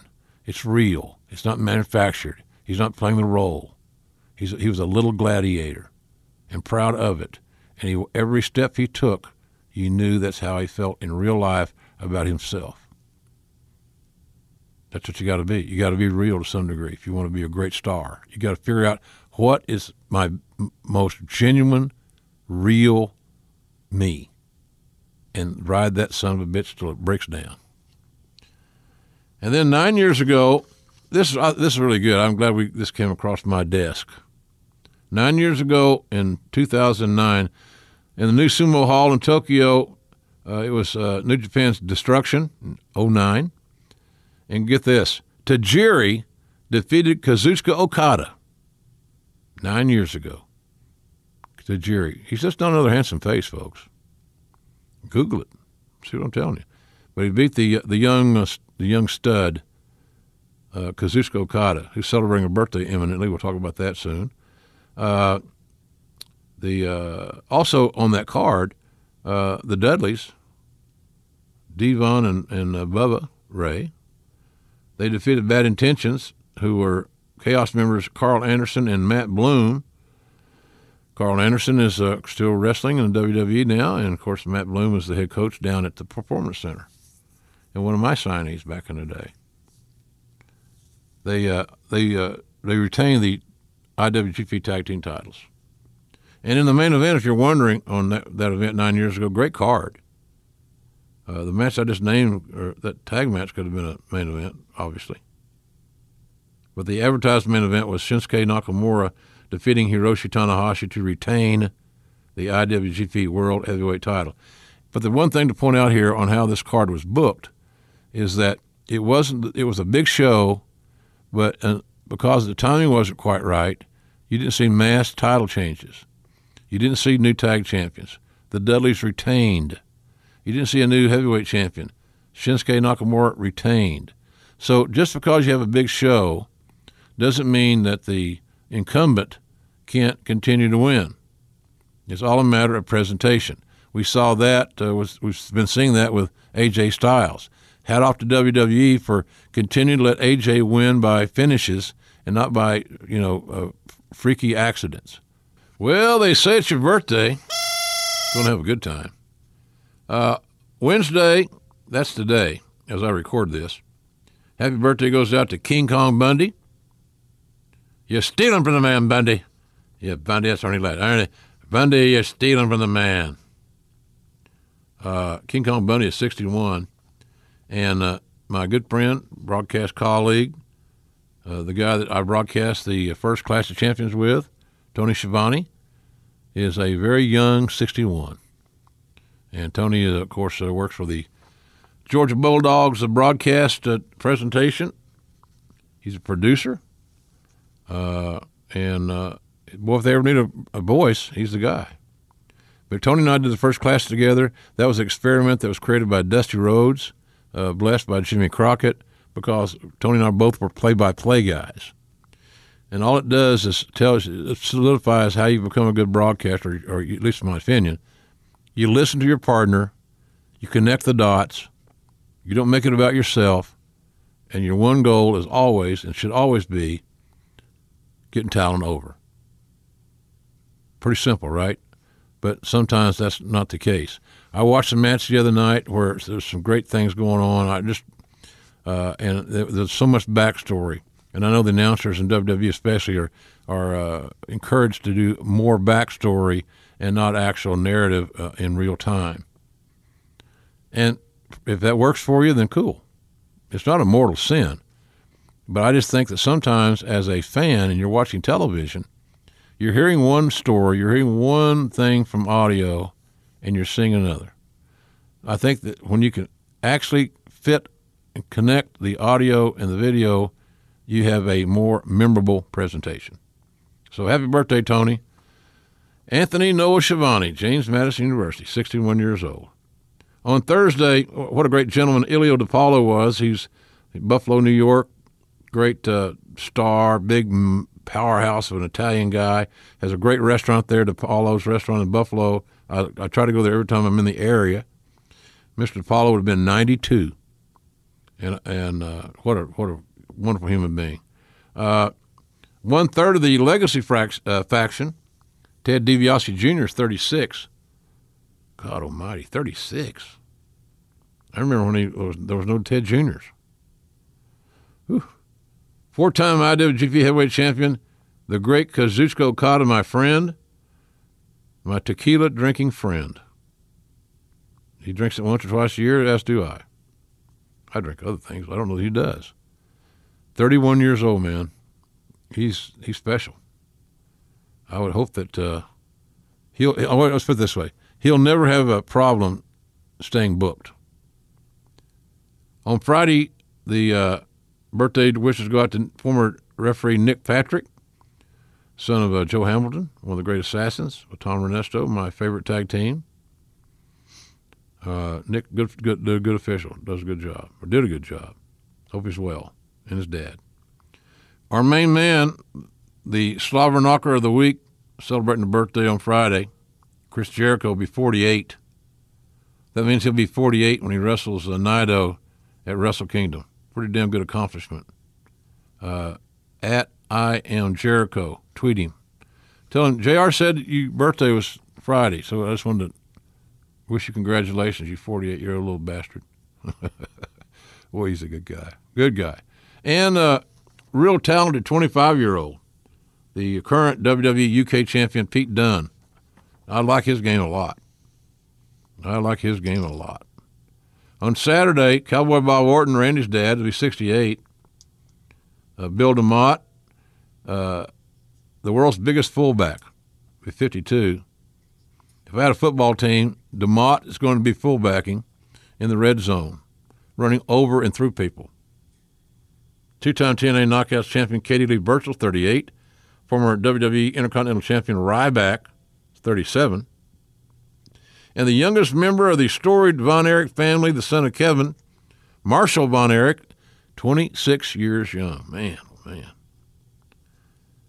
On Sunday, Olympic silver medalist Matt Gaffari, 57. He had a couple of cups of coffee in the pro business. 11-time WWE Tag Champion Billy Gunn's 55, and he looks 35, the son of a gun. Boy, he's a freak of nature. He's just solid as a rock. Impact Wrestling's Eli Drake, talented talker, no doubt about that. Like his game. Eli's 36 on Sunday. Former SmackDown diva, Crystal Marshall, 35. She probably looks 20, 25. And former Maryland Championship Wrestling Tag Team champ, for my buddy Danny McDevitt, Leo Rush, 24. Get you some, Leo. You got a great upside, buddy. Great upside. But I'm like a lot of people. I mentioned here first. Wasn't trying to pick on you because I think you got a great upside and you're going to be a star. I don't need to hear you doing rhetoric throughout the entire match because you got 3 other announcers over there that can't stand to lay out and let you talk. And then you got a situation where they can't tell their stories, they can't get all their business done if you are talking. So that's my take on that deal. But I like his game. He's got a shot, man. He's got a shot. And I would have said 5 years ago, said, well, do managers have a shot in WWE? I would have said probably not. Leo's proved me wrong. I'm glad it is. On Monday, former Canadian promoter, the legendary Frank Tunney, would have been 106. Hall of Fame boxing referee, Judge Mills Lane. Let's get it on. Let's get it on. I love that guy. 81 years old. Former WWE Diva Search contestant, Lena Yada, will be 40 on Monday. I did a Google search. She's a very beautiful woman. I remember she was Asian. Just lovely, lovely, lovely. And I read she's married and happy and all good. So good for her. Happy birthday, Lena. And former OVW heavyweight champion, the late Matt Capitelli, will be 39 on Monday. What a great spirit he had. He's the kind of guy that spirit will always be there. He's something special about that kid. I knew it the first time I looked in his eyes at the Tough Enough competition. I just thought he had so much potential and passion and love. He's so easy to like. Then when you want to make him a heel at the right place, right time, he'd be another Brian Pillman-like character. They resembled each other in some ways to me. I'll always miss Matt. And on Tuesday, 7-time IWGP Heavyweight Champion Hiroshi Tanahashi, the Ace, who will challenge Kenny Omega in the show-closing main event at Wrestle Kingdom. Hiroshi's going to be 42 on Tuesday. And the current assistant head coach at NXT, who does a phenomenal job. Sarah Del Rey will be 38. I don't know that the women's division would have advanced to the level that it has without Sarah Del Rey, just to be honest with you. And not to say that it's a one-person team. It isn't. It takes a team effort to build a team. It takes a lot of people pulling the same direction. But, boy, she's just such a great coach, mentor. Really, I'm really happy that WWE has her. She's a keeper, as they say. So happy birthday, Sarah.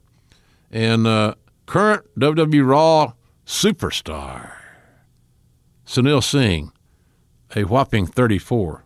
And he's another little son of a gun that can get under your skin in a good way. So with all that, I hope all you guys have cake, you have ice cream. You can cheat on your carbs for just maybe an hour or two, those of you that partake. And I want to wish you a very happy birthday. Remember, folks, OJR's got the cake.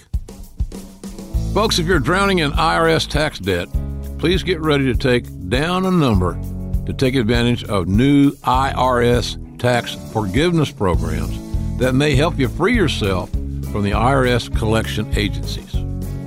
The IRS has recently hired private debt collection agencies to start collecting your outstanding taxes. They can already garnish your wages, put liens on your property, and levy your bank account. If you are drowning in IRS tax debt, the people at Civic Tax Relief can protect you from IRS collection agencies.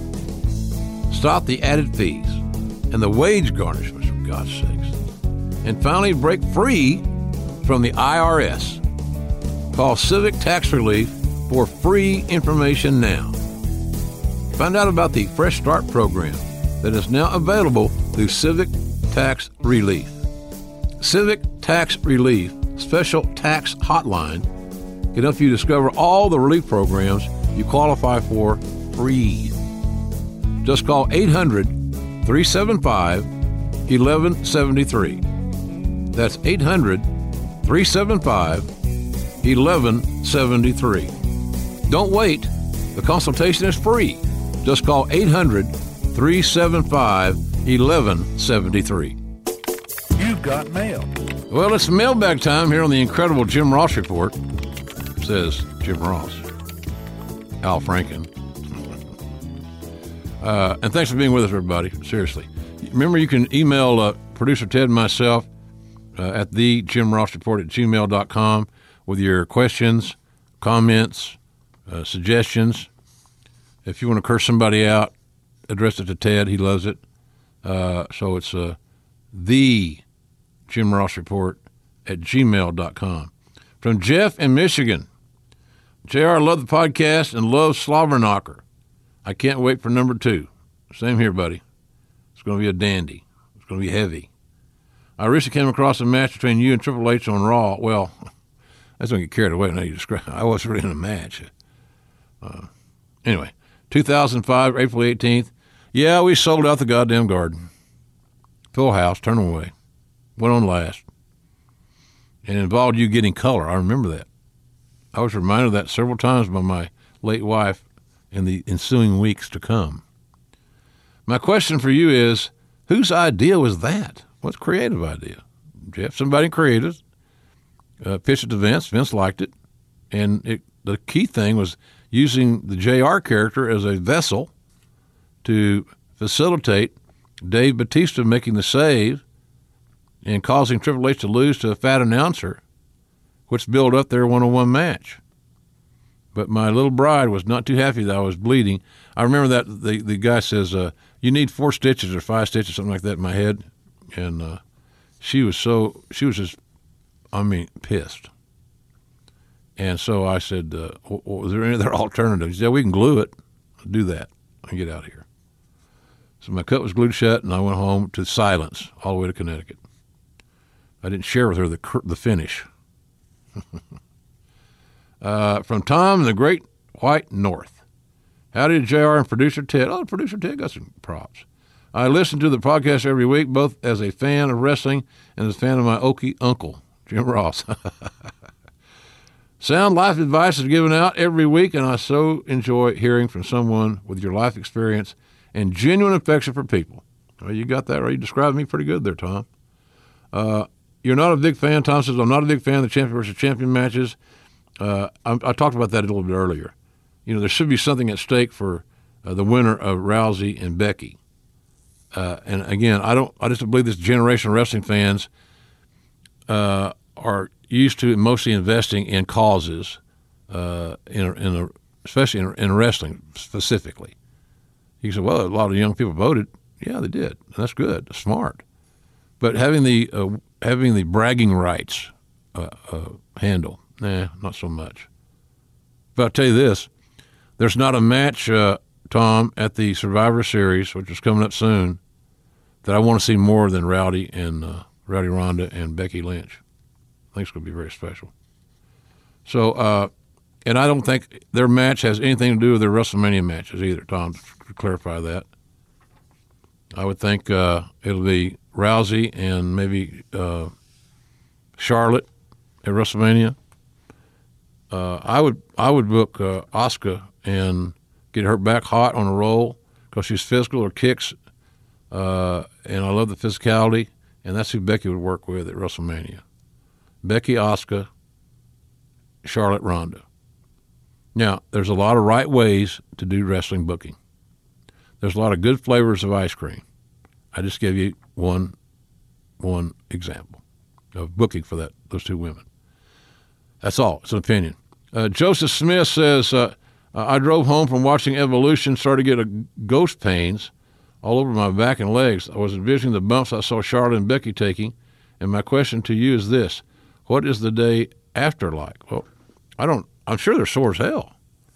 And WWE has the best medical staff, the best trainers, the best facilities, best equipment, and their top priority is keeping their athletes healthy. What other priority would there be? If you have a thoroughbred ranch, you want your horses to be able to run and treat them good, feed them well, rest them.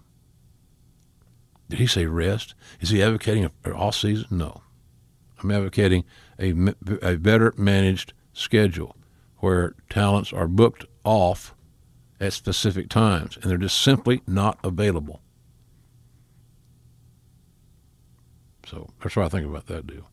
So in any event, Joseph, they get great treatment. I'm sure massage is involved, maybe ice baths. I don't know. Everybody's got their own way of healing in that respect. From J.J. Newhouse, dear Mr. Jim Ross, I have recently started my wrestling career as a manager. I have huge respect for the boomers of the past. I'm assuming it's referring to us older dudes. And I was hoping that you might be able to give me some ideas for angles, spots, or finishes for my gimmick. Well, here's the deal, J.J. Newhouse.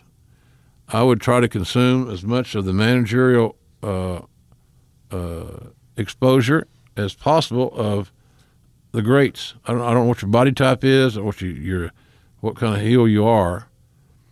But Jim Cornette, Paul Heyman, Gary Hart are three guys just pop into my head. J.J. Dillon.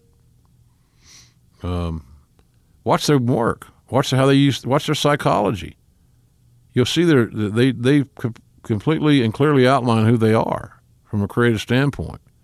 So you got to establish some identity. Don't get overwhelmed, and know that you're there just like the announcers to get the talent over. It ain't about you. And good luck to you. And that's this week's mailbag, everybody. Hope you'll continue to participate and suggest. You can email me or producer Ted at this address, thejimrossreport@gmail.com. You know, we stayed very busy on the cruise of Jericho. And again, I can't reiterate how much fun I had. It was just great. It really, really was great. It was the first cruise I ever went on that I didn't have my wife with me. And it was, I've been on 3, and they've all been wrestling related. I don't know what it would be like to go on a cruise with a guest and not have to work. But boy, I had fun. I had so much fun. And one of the most entertaining and enjoyable opportunities I had was to sit down in my room and record this conversation you're about to hear with Marty Scurll, the villain We talked about the fact that Marty started out as a fan of the old style UK wrestling. He began training. He was a teen. I don't think he even had a driver's license.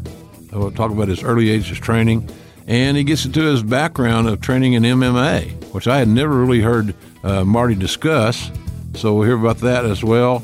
How he developed the villain persona, that he doesn't have to be overly acrobatic to quote unquote get over, and he's right, he doesn't. So I hope you'll enjoy this conversation from my stateroom aboard the cruise of Jericho. It's good old JR and the villain. I have a lot of fun with my own inadequacies of pronouncing Marty Scurll's name. I've called him everything but a good man, I think, on television. And, boy, your fans call me down on it, Marty. I'm glad to see you, and thanks for here on the cruise. Thanks for taking time to sit down and shoot the breeze. Oh, thank you, Jim. Thanks for having me. I can tell you're not the only one. Don't worry. Many years I've been called everything under the sun, and also people have got my last name wrong. But no, Marty Scurll rhymes with curl or girl, I guess. Girl. But yeah. Yes. Did you start wrestling in England as a teen? Yes. I started maybe 2003, 2004, so pretty young in the UK, yeah. And I sort of started first off in an amateur background, some shoot fighting, shoot wrestling, and sort of crossed over into professional wrestling. Wow, I didn't know your shoot background. Bit of a shooter, no. Only training, no real fights, whatnot. No professional fights in that world. No, it was just to get into it was just to toughen up my skin to get me ready for the professional wrestling world. And it's nice to tell the ladies at a bar. There we go. Yeah, I'm an MMA guy. There's no saying about it because my body's a weapon. I don't think they'd be too impressed, to be honest with you, Jim. So what part of England did you grow up in? So I grew up in Cambridgeshire, which is maybe an hour or two north of London. And yeah, there's at the time, even now, just no wrestling scene whatsoever. So I had to really go out there and explore and really try and find it. Wrestling didn't come to me, that was for sure. I had to go out and find it. What were your influences to get you that motivated to want to be in the business? That's a great question. From the day I watched it, I just wanted to be a part of it straight away. I first watched it when I was such a youngster, maybe 5 years old. I think a big thing was growing up, my parents separated at a very early age, and it was my mother that brought me up, and it was my auntie, it was my grandmother, and then when I went to, school, it was female teachers, so I didn't really have many male role models around me.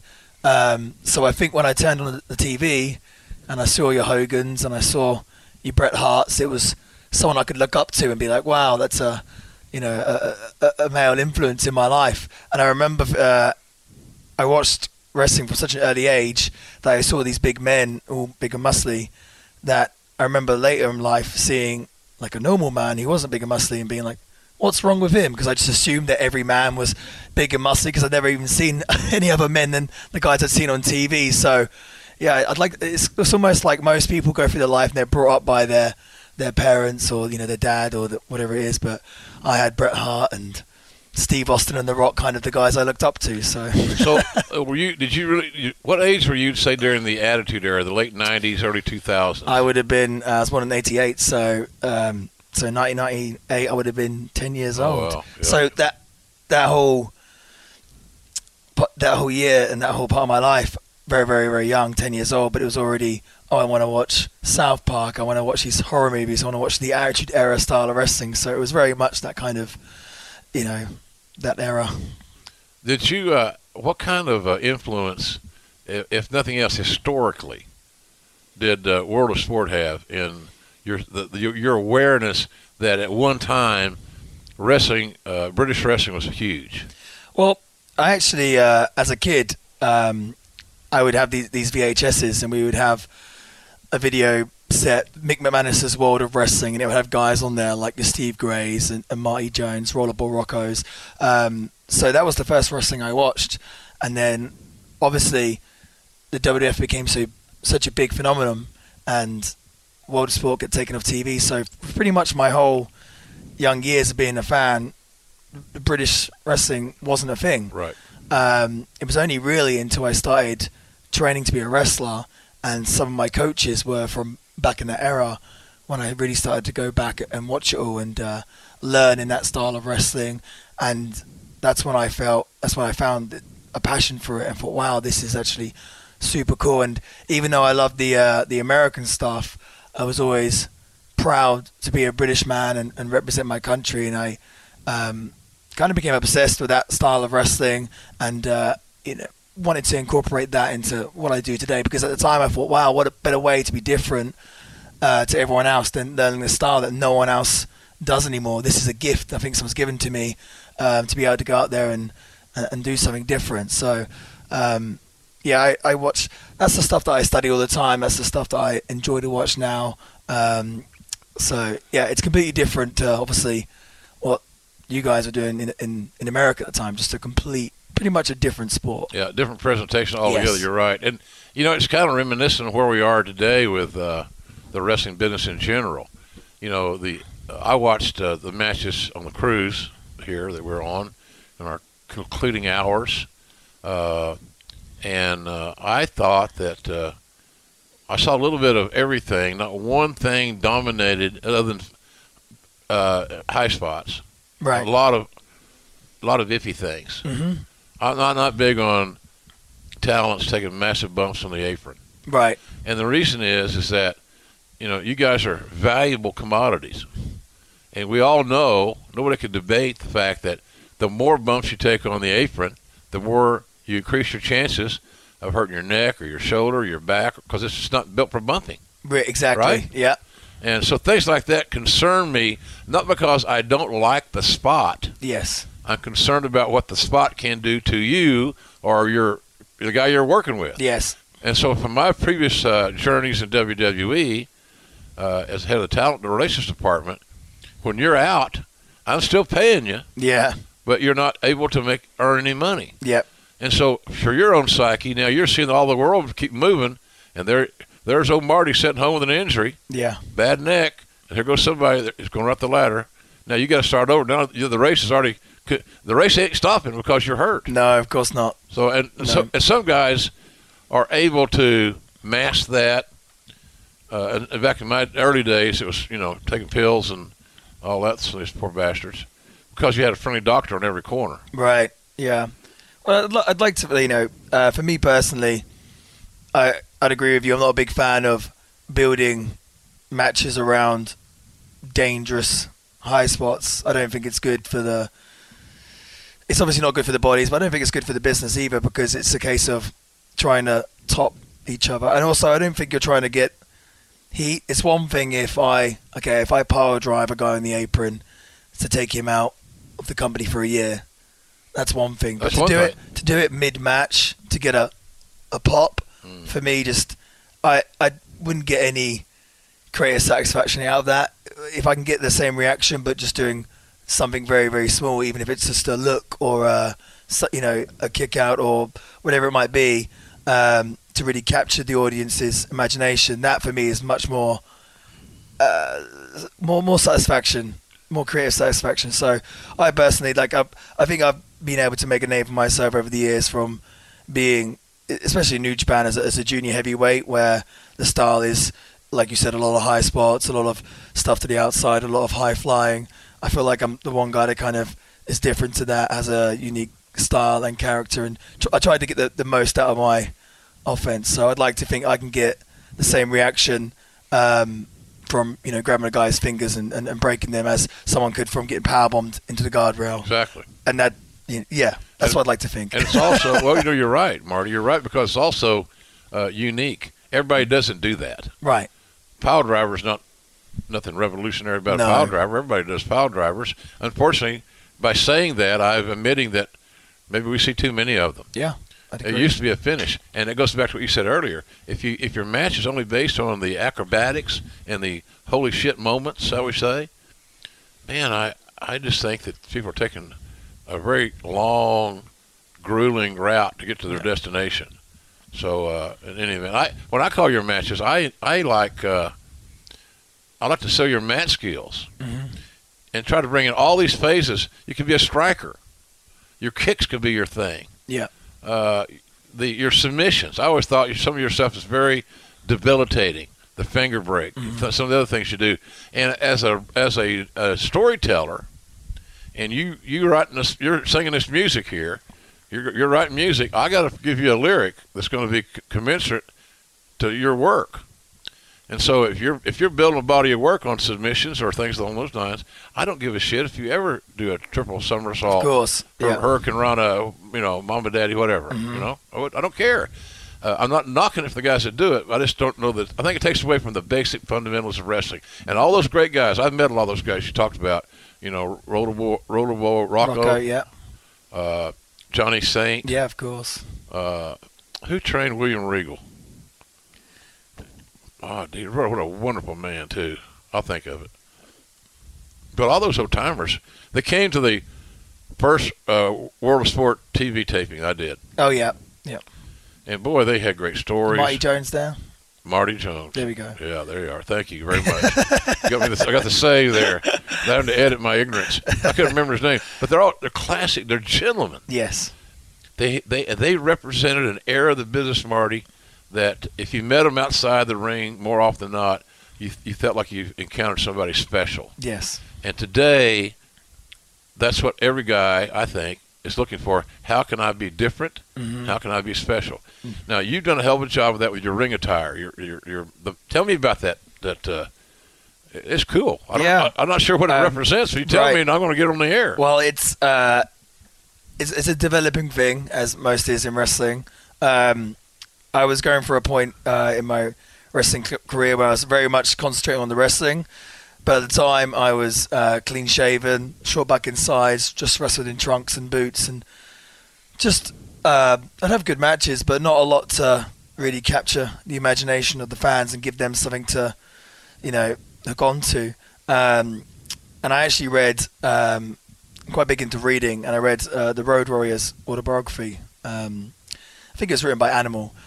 But in there, he's talking about how they developed the Legion of Doom or the Road Warriors and how they wanted to stand out, and they got the big shoulder pads with the spikes and the mohawks and the face paint and all this stuff to capture the imagination of the fans. And I thought, wow, what am I doing? I'm just short back and sides. I'm not the biggest guy in the fight, so I really need to do something to stick out. So that's when I started growing some facial hair, cutting my hair silly, and then just started adding. I was like, okay, how can I get a bit of heat? So I started coming to the ring wearing. It started off at first with a big fur coat, because it was pretty obnoxious, a man coming to the ring wearing an expensive-looking fur coat, and then I added the umbrella because I was British, wanted to represent that, I just kept adding stuff, and the fans would make a big deal out of it. I'd start getting fan art from the fans, and they'd have me all, drawn with all my props and everything else. And the mask, same thing. I just saw it once on an album cover, and I thought, that's great. Where did that come from? Dude, another Matt Groening, who wrote The Simpsons, he said all great characters could be recognized by their silhouette. I thought, it's a really interesting. You yourself, you could be recognized with the hat and everything else. And I thought, I need something. So I saw there's an album cover. I can't even remember the band's name now, but I saw this Plague Doctor mask, and I thought, that's really interesting. And I wore it as a one-time thing. Wasn't supposed to, be anything more than that. And fans just really caught onto it. Everyone was, this looks great. And I like the idea of coming to the ring in this kind of armor, big production for my entrance, let everyone know I'm there. Like I said, I'm not in stature, not the biggest guy, but that I can come to the ring like I'm going to war. I take it off, strip it down. I'm in my boots and trunks, and I'm ready to wrestle, and I'm ready to fight, and I'm ready to win. So that's my philosophy behind it, and it's professional wrestling. It's a spectacle. It's a larger than life show, so you've got to pull out all the stops. Very visual business, and the mask is a good part of your presentation. I think very good part of the presentation. Thank you. And also, you're very animated, and I think that's great. Facials, body English, reaction when you kick out at 2.5, which used to really mean more when everybody didn't do it. Yeah. Everybody kicks out now at the very, very last minute, and they don't understand, God bless them, that at some point in this journey, that that ceases to mean anything. Yeah. Because we've seen it and seen it. And how about kicking out at 1? Or how about kicking out before he gets a good full cover? Yeah. The announcers are worth a damn. They can cover that. Mm-hmm. Well, he was getting ready to hook the leg or whatever. However, Marty kicked out. Yeah. So. No, I believe in that. I think one of the main issues these days is back when I used to watch, yourself on TV as a youngster, it was 2 hours max of Raw and a handful of matches and a lot of segments to build up the shows and the pay-per-views. This day and age, how many new hours of wrestling is there a week, new content? Oh, yeah. Out 50 hours a week, 60, 70 hours a week? It's unreal. So there's so much that, the style is going to get more and far. It just, it's one of those things. There's so much wrestling. I've seen that before back in the late 80s. It seemed like there was a plethora of wrestling shows from a variety of promoters. I remember a fellow named Joe Pedicino in Atlanta. I think it was Channel 69 or something like that. They had a block of wrestling on Saturday nights that was something like, 6 hours. Oh, wow. And that's when the territories were doing 1 hour shows. Yeah. So he made a deal with the territories that I'll air your shows in Atlanta on a barter basis. You send me your show, I'll air it and get you on TV, here, get your talent over, whatever. So, but I seen it that way, but it burned out. It was overexposure. For sure. There's no doubt in my mind that the companies that are strong with strong infrastructure are going to be the ones that are going to survive in the long haul, and what's going to soon become, I think, a more crowded marketplace. Yeah. When you see the boys making what they're making now, and the big money being doled out for rights fees, and, the last time I went to Saudi Arabia, I mentioned this before, even though it was a controversial booking because of their culture is there, and some people are taking exception to that, and I certainly understand why. But it was one of the biggest paydays I ever got in the business, and I've been in the business since the mid '70s. So, and I worked an hour, Marty. Sounds lovely. Well, that's what I'm saying. We all work to get in this business because we find the allure of being able to earn a good living and to establish a better quality of life. Yes. No matter no matter where you were raised or I was raised, at some point in time when we get in this crazy business, we know it's competitive. We know it's a little bit wrought with paranoia and insecurities. Oh, without doubt. Right? Absolutely. So that's why the guys become their own little islands. Yeah. And I say you should be your own island because you're your own company. Yeah. Even if you weren't an independent contractor, you should perceive the creative and what you do as part of your territory. Yeah. Do you give a lot of ideas? The promoters ask you about what you want to do, or, hey, Marty, we need to get this guy over. We want you to get your hand raised past 15. And how do you give ideas in New Japan? Because I know they seem to have a system. I'm not sure what it is. They seem to have a system. Yeah, I mean, I think I'm fortunate in a lot of cases where a lot of places I wrestle, the promoters have a lot of trust in me, just because I've been able to go out there with my own ideas and perform and do good business. And I think realistically, with wrestling, it needs to be that way. Like I said, there needs to be structure. There needs to be not a script that we follow, but there needs to be a structure there. But at the same time, I think you've got to let the guys go out there and be real, be authentic, and let them use their own ideas to get over the crowd.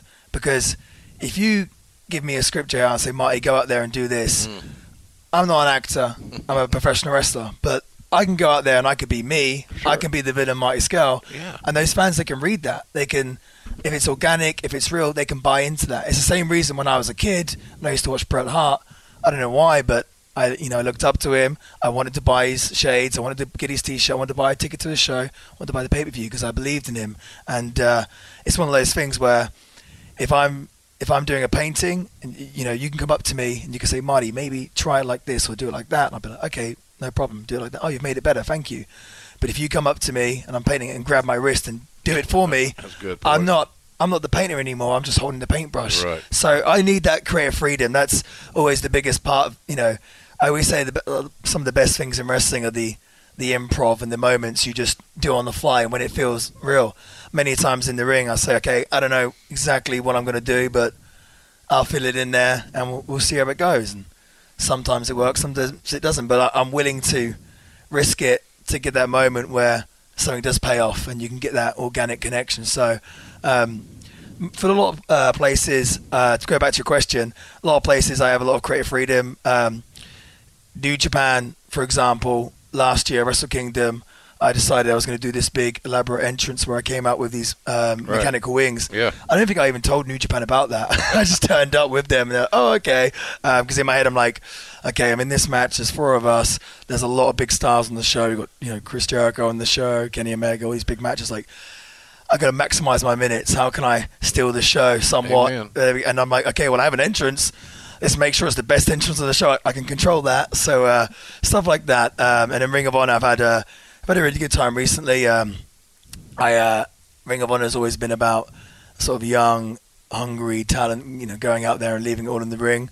And obviously, I've been there established for a while as the villain or the super villain. So I was the one that said to Ring of Honor, I said, hey, why don't we bring in the Hurricane as the superhero to kind of combat me? And so it's a written story. We don't have to kill each other. We can have a compelling story that everyone can understand. It's easy, they can get behind, and we could do a good piece of business. And we end up doing a series of maybe I think 4 matches in the end, and the crowd really got into it because it's just an easy story, and it's fresh for me to be able to go do a 20-minute junior style match in Japan. Come back to America, I do a nice story-based match with some experience like the Hurricane, and so it's really cool when the companies let me put because I've been wrestling a long time myself, so I feel like I know what works for me and what doesn't. So no, it varies from promotion to promotion, but for the most part, I probably get a lot more creative freedom than the next wrestler, I'd say. That's good. That means they trust you, which is a huge thing in our business. For sure. Trust, a huge thing.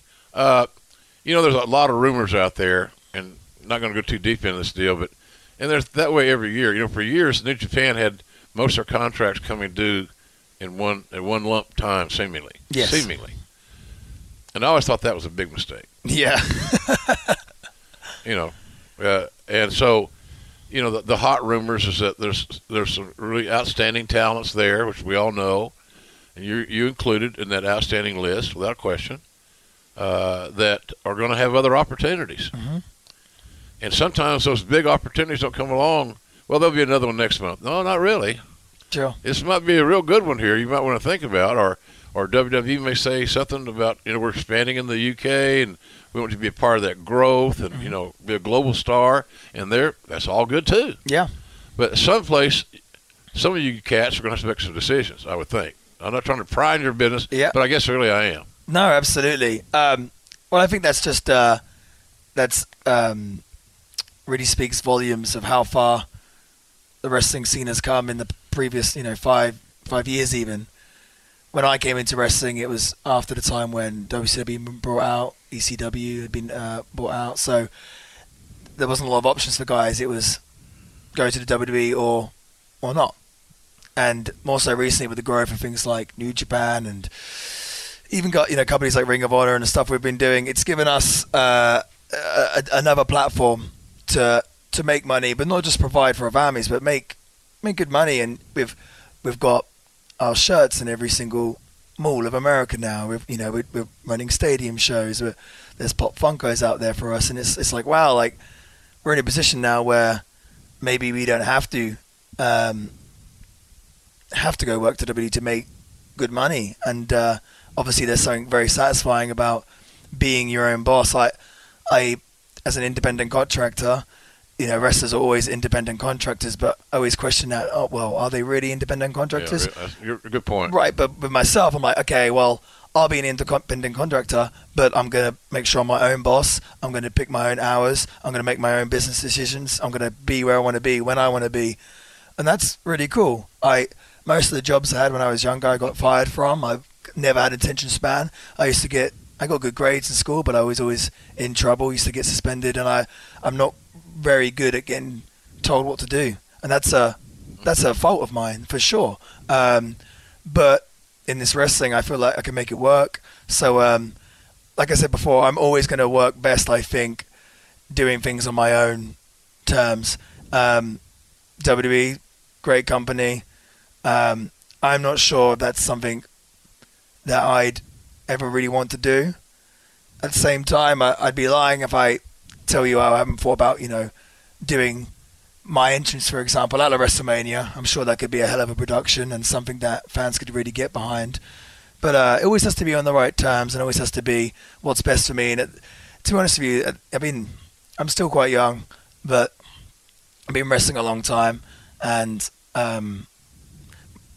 my body's in decent shape, but it's the miles you put on, it's the bumps, it's rough. I mean, just to travel alone, it's pretty brutal, and I just want to provide the best I can really for my family and have the best life outside of the business. So it's you got to calculate everything up. Do you know what I mean? Calculation is a good word. Strategizing, all that stuff is important.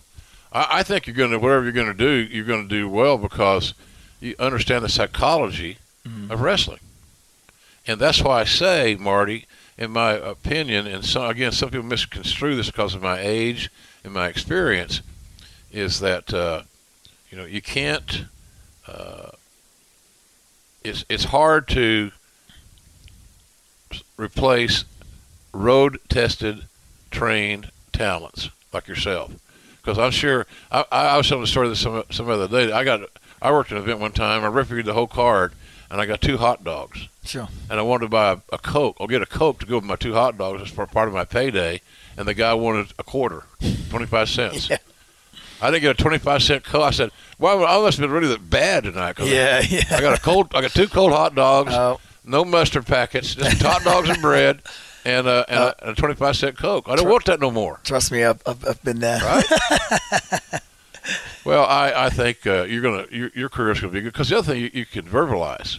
You have great personality, you can verbalize. There's a lot of things that people could do with Marty Scurll. I can just see the principal now. Martin Scurll, please come to the principal's office. Hell yeah, that was a common affair. Poor my poor mother, looking back in those phone calls.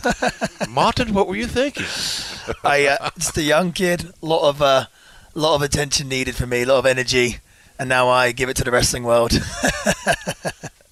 How old were you when they had the big match at Wembley Stadium, big SummerSlam? I was super duper young, so yeah, I would have been 4 years old. Yeah. So that's something I would have watched a little later on. Did you watch it? Oh yeah, of course I did. Yeah, I mean, I was a massive Bulldog fan as well. So probably my 2 favorites growing up, Bulldog obviously because he was British, and just Bret. There was in Europe, I think it was very evident in the wrestling how different the cultures between sort of Europe and America. It was very evident in the wrestling, whereas America was more larger than life, more color, more spectacle, where in Europe they like things to be a bit more traditional and a little bit more strict and serious. So it was more evident in the wrestling as well. So wrestlers like Bulldog and especially Bret we got into them a lot more than we could like a Hogan or a Warrior. I mean, those guys were big stars, don't get me wrong, but I think in Europe we liked our wrestlers to be more kind of sports driven and focused, and they could get behind that more so. Does that make sense? Yes, absolutely. So absolutely. they were considered, I think, bigger stars. It was certainly for me anyway, the way I looked at it as a kid, because we couldn't really relate to the real American Hulk Hogan. We're like, oh, that's cool, but we can really get behind that. But right. Bret, a man who goes out there and fights for his, family and tradition, we can get behind. Yeah, it's an easy sort of follow. Yes, it's using real life human emotion. Mm-hmm. Real life human emotion. Yes, yeah, absolutely. Marty, I appreciate you taking time on our cruise here. I've enjoyed chatting with you. I've been wanting to have you on the show. I did apologize to Marty, ladies and gentlemen. Weeks ago, the first time I screwed his name up, and. But I'm not going to apologize for confusing you and show. Oh, no. Those of you that are looking for an apology from me can kiss my ass. No, I'm kidding. Yeah. Yeah. Hey, but I've had a lot of fun. That's kind of resurrected me a little bit, Marty, calling those matches with you guys live. I envy the dudes, whoever that may be this week, calling the matches for New Japan World. but I envy those guys because they're there. Yes. There's nothing like being there. No. You know, and we always did our best in the studio in L.A., but it's still not the same. You can't. Yeah. You know, it's not the same, man. It's wrestling. It's all moments. It's all emotion. It's all feeling it when you're there. So I can imagine that being a difficult job for you. Obviously, it's a credit to you being able to do that in post, because I really feel like to capture that moment, you do have to be there. I think, don't you? The audience is a relationship between. You want to be there. Yes, of course. Yeah, you want to be there because it just makes it so much better. And maybe in 2019, who knows? You know, I can get on an airplane and go to Japan as easy as anybody else. You should come, man. Make sure you get first class. There won't be no coach seats. I'll get heat from the boys. That old JR started flying economy, that bastard. Your two prominent Brits other than yourself on the roster? I want to quickly ask, because I got a lot of people from Britain to listen to the show. Yes. Ospreay and Zack Sabre Jr. Mm-hmm. I'll tell you this, Marty. Was it the Japan Cup? We did the Junior Heavyweight Cup recently, right? Yeah, no, before that, where Zack Sabre Jr. went through the roster and winning by submissions. Yeah, it was great. He beat the elite of the elite, mm-hmm. and I thought that may be the shrewdest, most timely booking. Yeah. And let me tell you the other difference. I think maybe I'm wrong. Your guys and the New Japan guys did business. Mm-hmm. They tapped out. Yeah, absolutely. And a lot of babyface Americans, and certainly a lot of Americans in general, babyface or heels, well, can we do something else? Yes. Yeah. And I that tells me you still don't get it. Yeah. Yeah. I always found that was one of my struggles coming to America to make a name for myself. Is my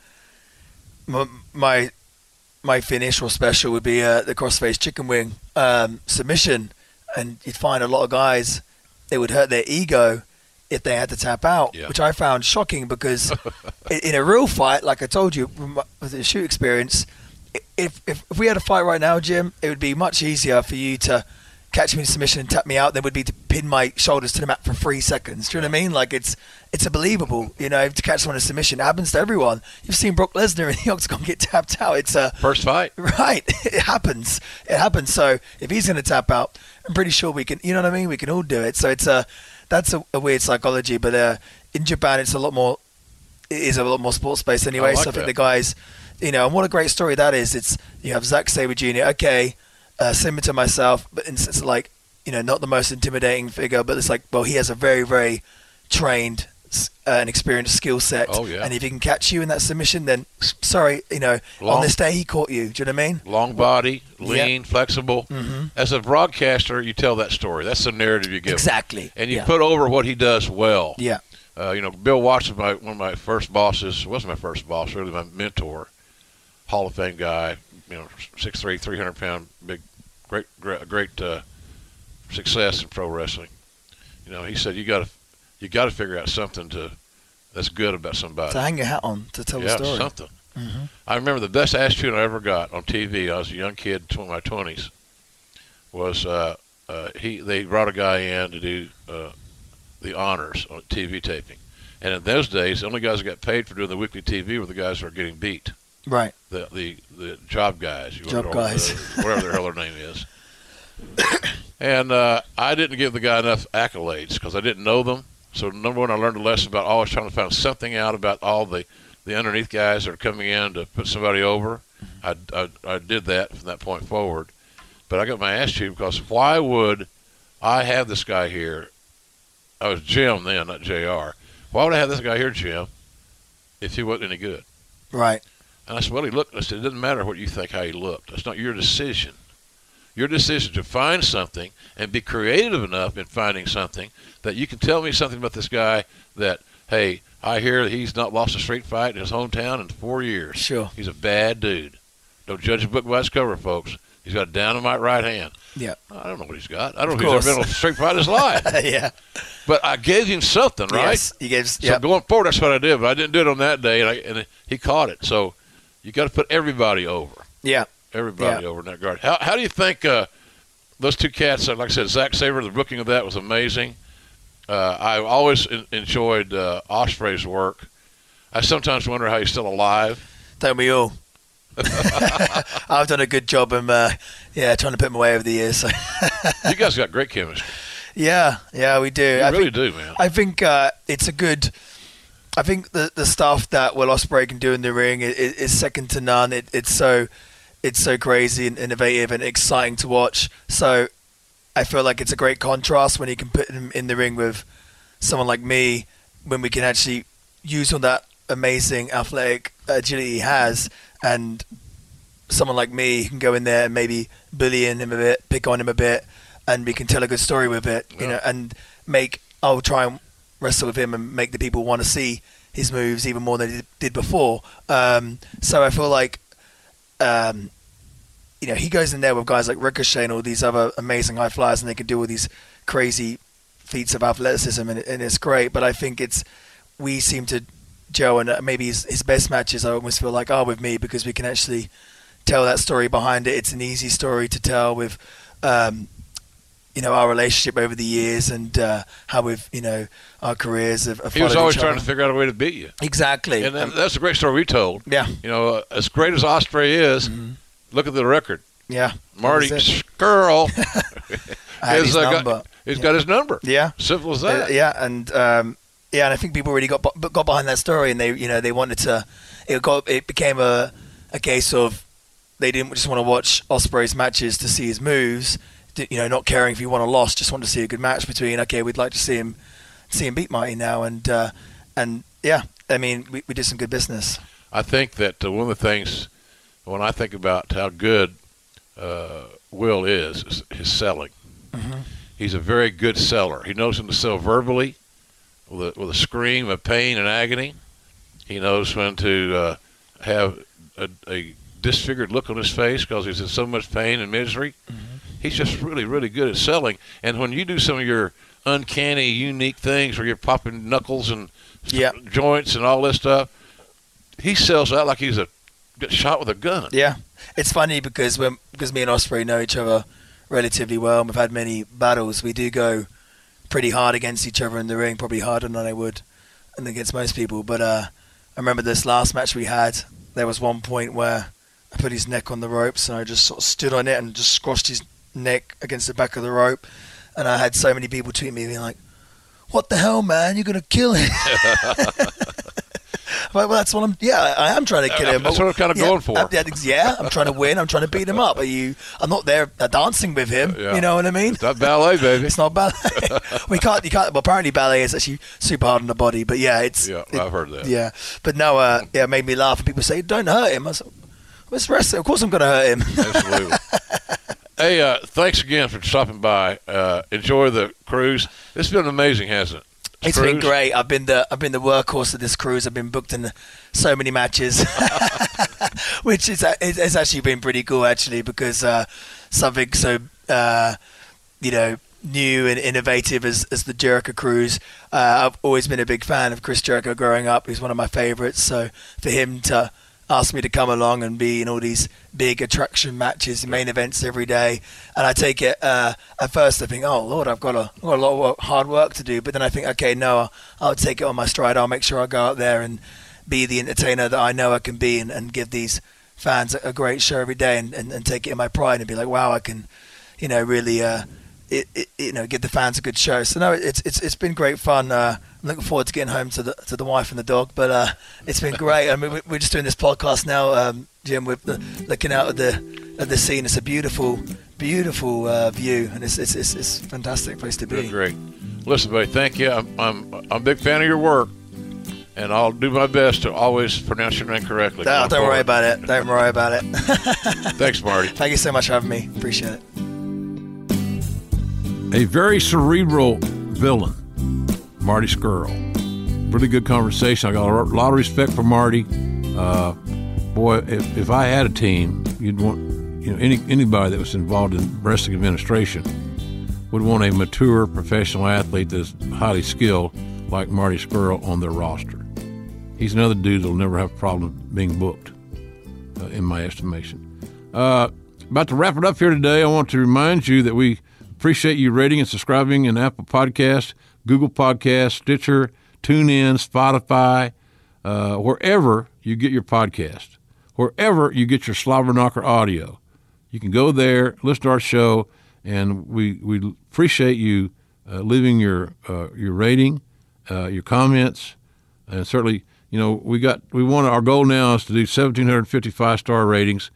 We upped our goal because we blew the other one out of the water. And so right now we need 216 5-star ratings to whittle away at our goal of 1,750 for this year. So if you can help us out there, we appreciate it. Jericho Holic 913 says, JR was the voice of wrestling from my childhood and continues to bring wrestling to us with fresh thoughts and ideas. A great podcast. Thank you, sir. NS Eagle says, I love this podcast because JR is real. Well, sometimes JR being real has bitten him on the ass, NS Eagle, but I don't know any other way. The real WHM says, have always enjoyed JR's podcast, but this relaunch on the mighty Westwood One and new format has renewed my interest and love for the show. Thanks, Jim Ross, for entertaining us with the stories, the impressions, and the honesty. Everyone must click the subscribe button and leave a 5-star rating. Got a boy. And hey, this show is free. Love it. Thank you, sir. Nice stuff. Nice stuff. So again, we appreciate your comments, your feedback, subscribing to our show wherever you watch your Slobber Knocker audio in your lifetime. There's a lot of good audio out there. Right here on the Westwood One, you can find a ton of it. Some big-time podcasters. And we appreciate your support. And by the way, we had this thing going on. We want to know a little bit more about you guys. And so here's the deal. If you got a minute, I think it's probably what it'll take you, a minute to spare, I appreciate if you visited wwopodsurvey.com. Fill out the short survey telling me who you are and what you like to do. This information will be used to help us create content for the show and to find advertisers you want to hear from. Again, visit wwopodsurvey.com to complete the survey and help us learn more about you. So remember to submit your comments, questions, or interview suggestions to the Jim Ross Report at gmail.com. Producer Ted and I appreciate that. New episodes escape every Wednesday, as you know. And I also would like to remind you that you can follow some of our exploits on Twitter at JRSBBQ. We're on Facebook and Instagram at Jim Ross BBQ. And next week, very special guests will both be in the studio in Culver City, as I will talk to Nita Strauss. And she's one of the premier guitarists in the entire world, a massive wrestling fan. She played Shinsuke Nakamura to the ring at WrestleMania. She was at Evolution. She was in Mick Foley's Special. She's an amazing talent. Check her out. Go look at her website or simply Google Nita Strauss. And she and I will be sitting down to talk. She's a major wrestling fan that works in entertainment. I can't wait. It's going to be a lot of fun. And plus, she's hot. Never heard nothing, right? Is that chauvinistic to say that? Am I going to be sent to HR? She's a very attractive woman, but she's an amazing guitarist. I don't know if you'll ever hear a better guitar player. And I'm pretty much a guitar snob. She's as good as there is, let me tell you. So we'll be talking to Nita here next week on the program. Hope you guys will join us again as well. I sincerely appreciate and value your support here on our show. We're having a lot of fun doing it. I'm having fun doing it with a lot of great people and our staff at Westwood One. We're just kicking ass, man. The show's growing every week. Thanks to you guys. Tell your friends about our show. Hey, check out JR's show. I think you'll like it. Hope you enjoyed the interviews today with Dave LaGreca, a great broadcaster, and, of course, the villain, Marty Scurll, here with us as well. So for everybody at Westwood One and good old JR here, I'm going to head in that black Escalade. I'm going to start her up, put the seatbelt on. I'm going to circle right back down to Norman, from Oklahoma City, from the studios of the Cat. So until next week, everybody, do something nice for folks. Be kind. Be respectful. Set your goals high. And remember that our tomorrows are never guaranteed. So until next Wednesday, I'm good old JR Jim Ross saying so long, everybody. The Westwood One Podcast Network. 83 Weeks with Eric Bischoff. He was like a kaleidoscope of gimmicks. 3 words, less is more. And it's one of the reasons Page went on to become such a big star and a talented guy. Ended up in the WWE Hall of Fame as a result, because he learned that he didn't need all of those gimmicks. Those gimmicks are distracting. 83 Weeks with Eric Bischoff. Free from the Westwood One Podcast Network. Hey everybody, this is Dan Bespris, host of Fantasy NBA Today, a daily fantasy basketball podcast. We cover every box score from every game, every day. Plus bonus shows on buy low opportunities, players to stash, schedule analysis, and really anything you could need to smash your league into deliciously tiny pieces. Catch the Fantasy NBA Today podcast, part of the Believe Network, on YouTube or wherever you listen.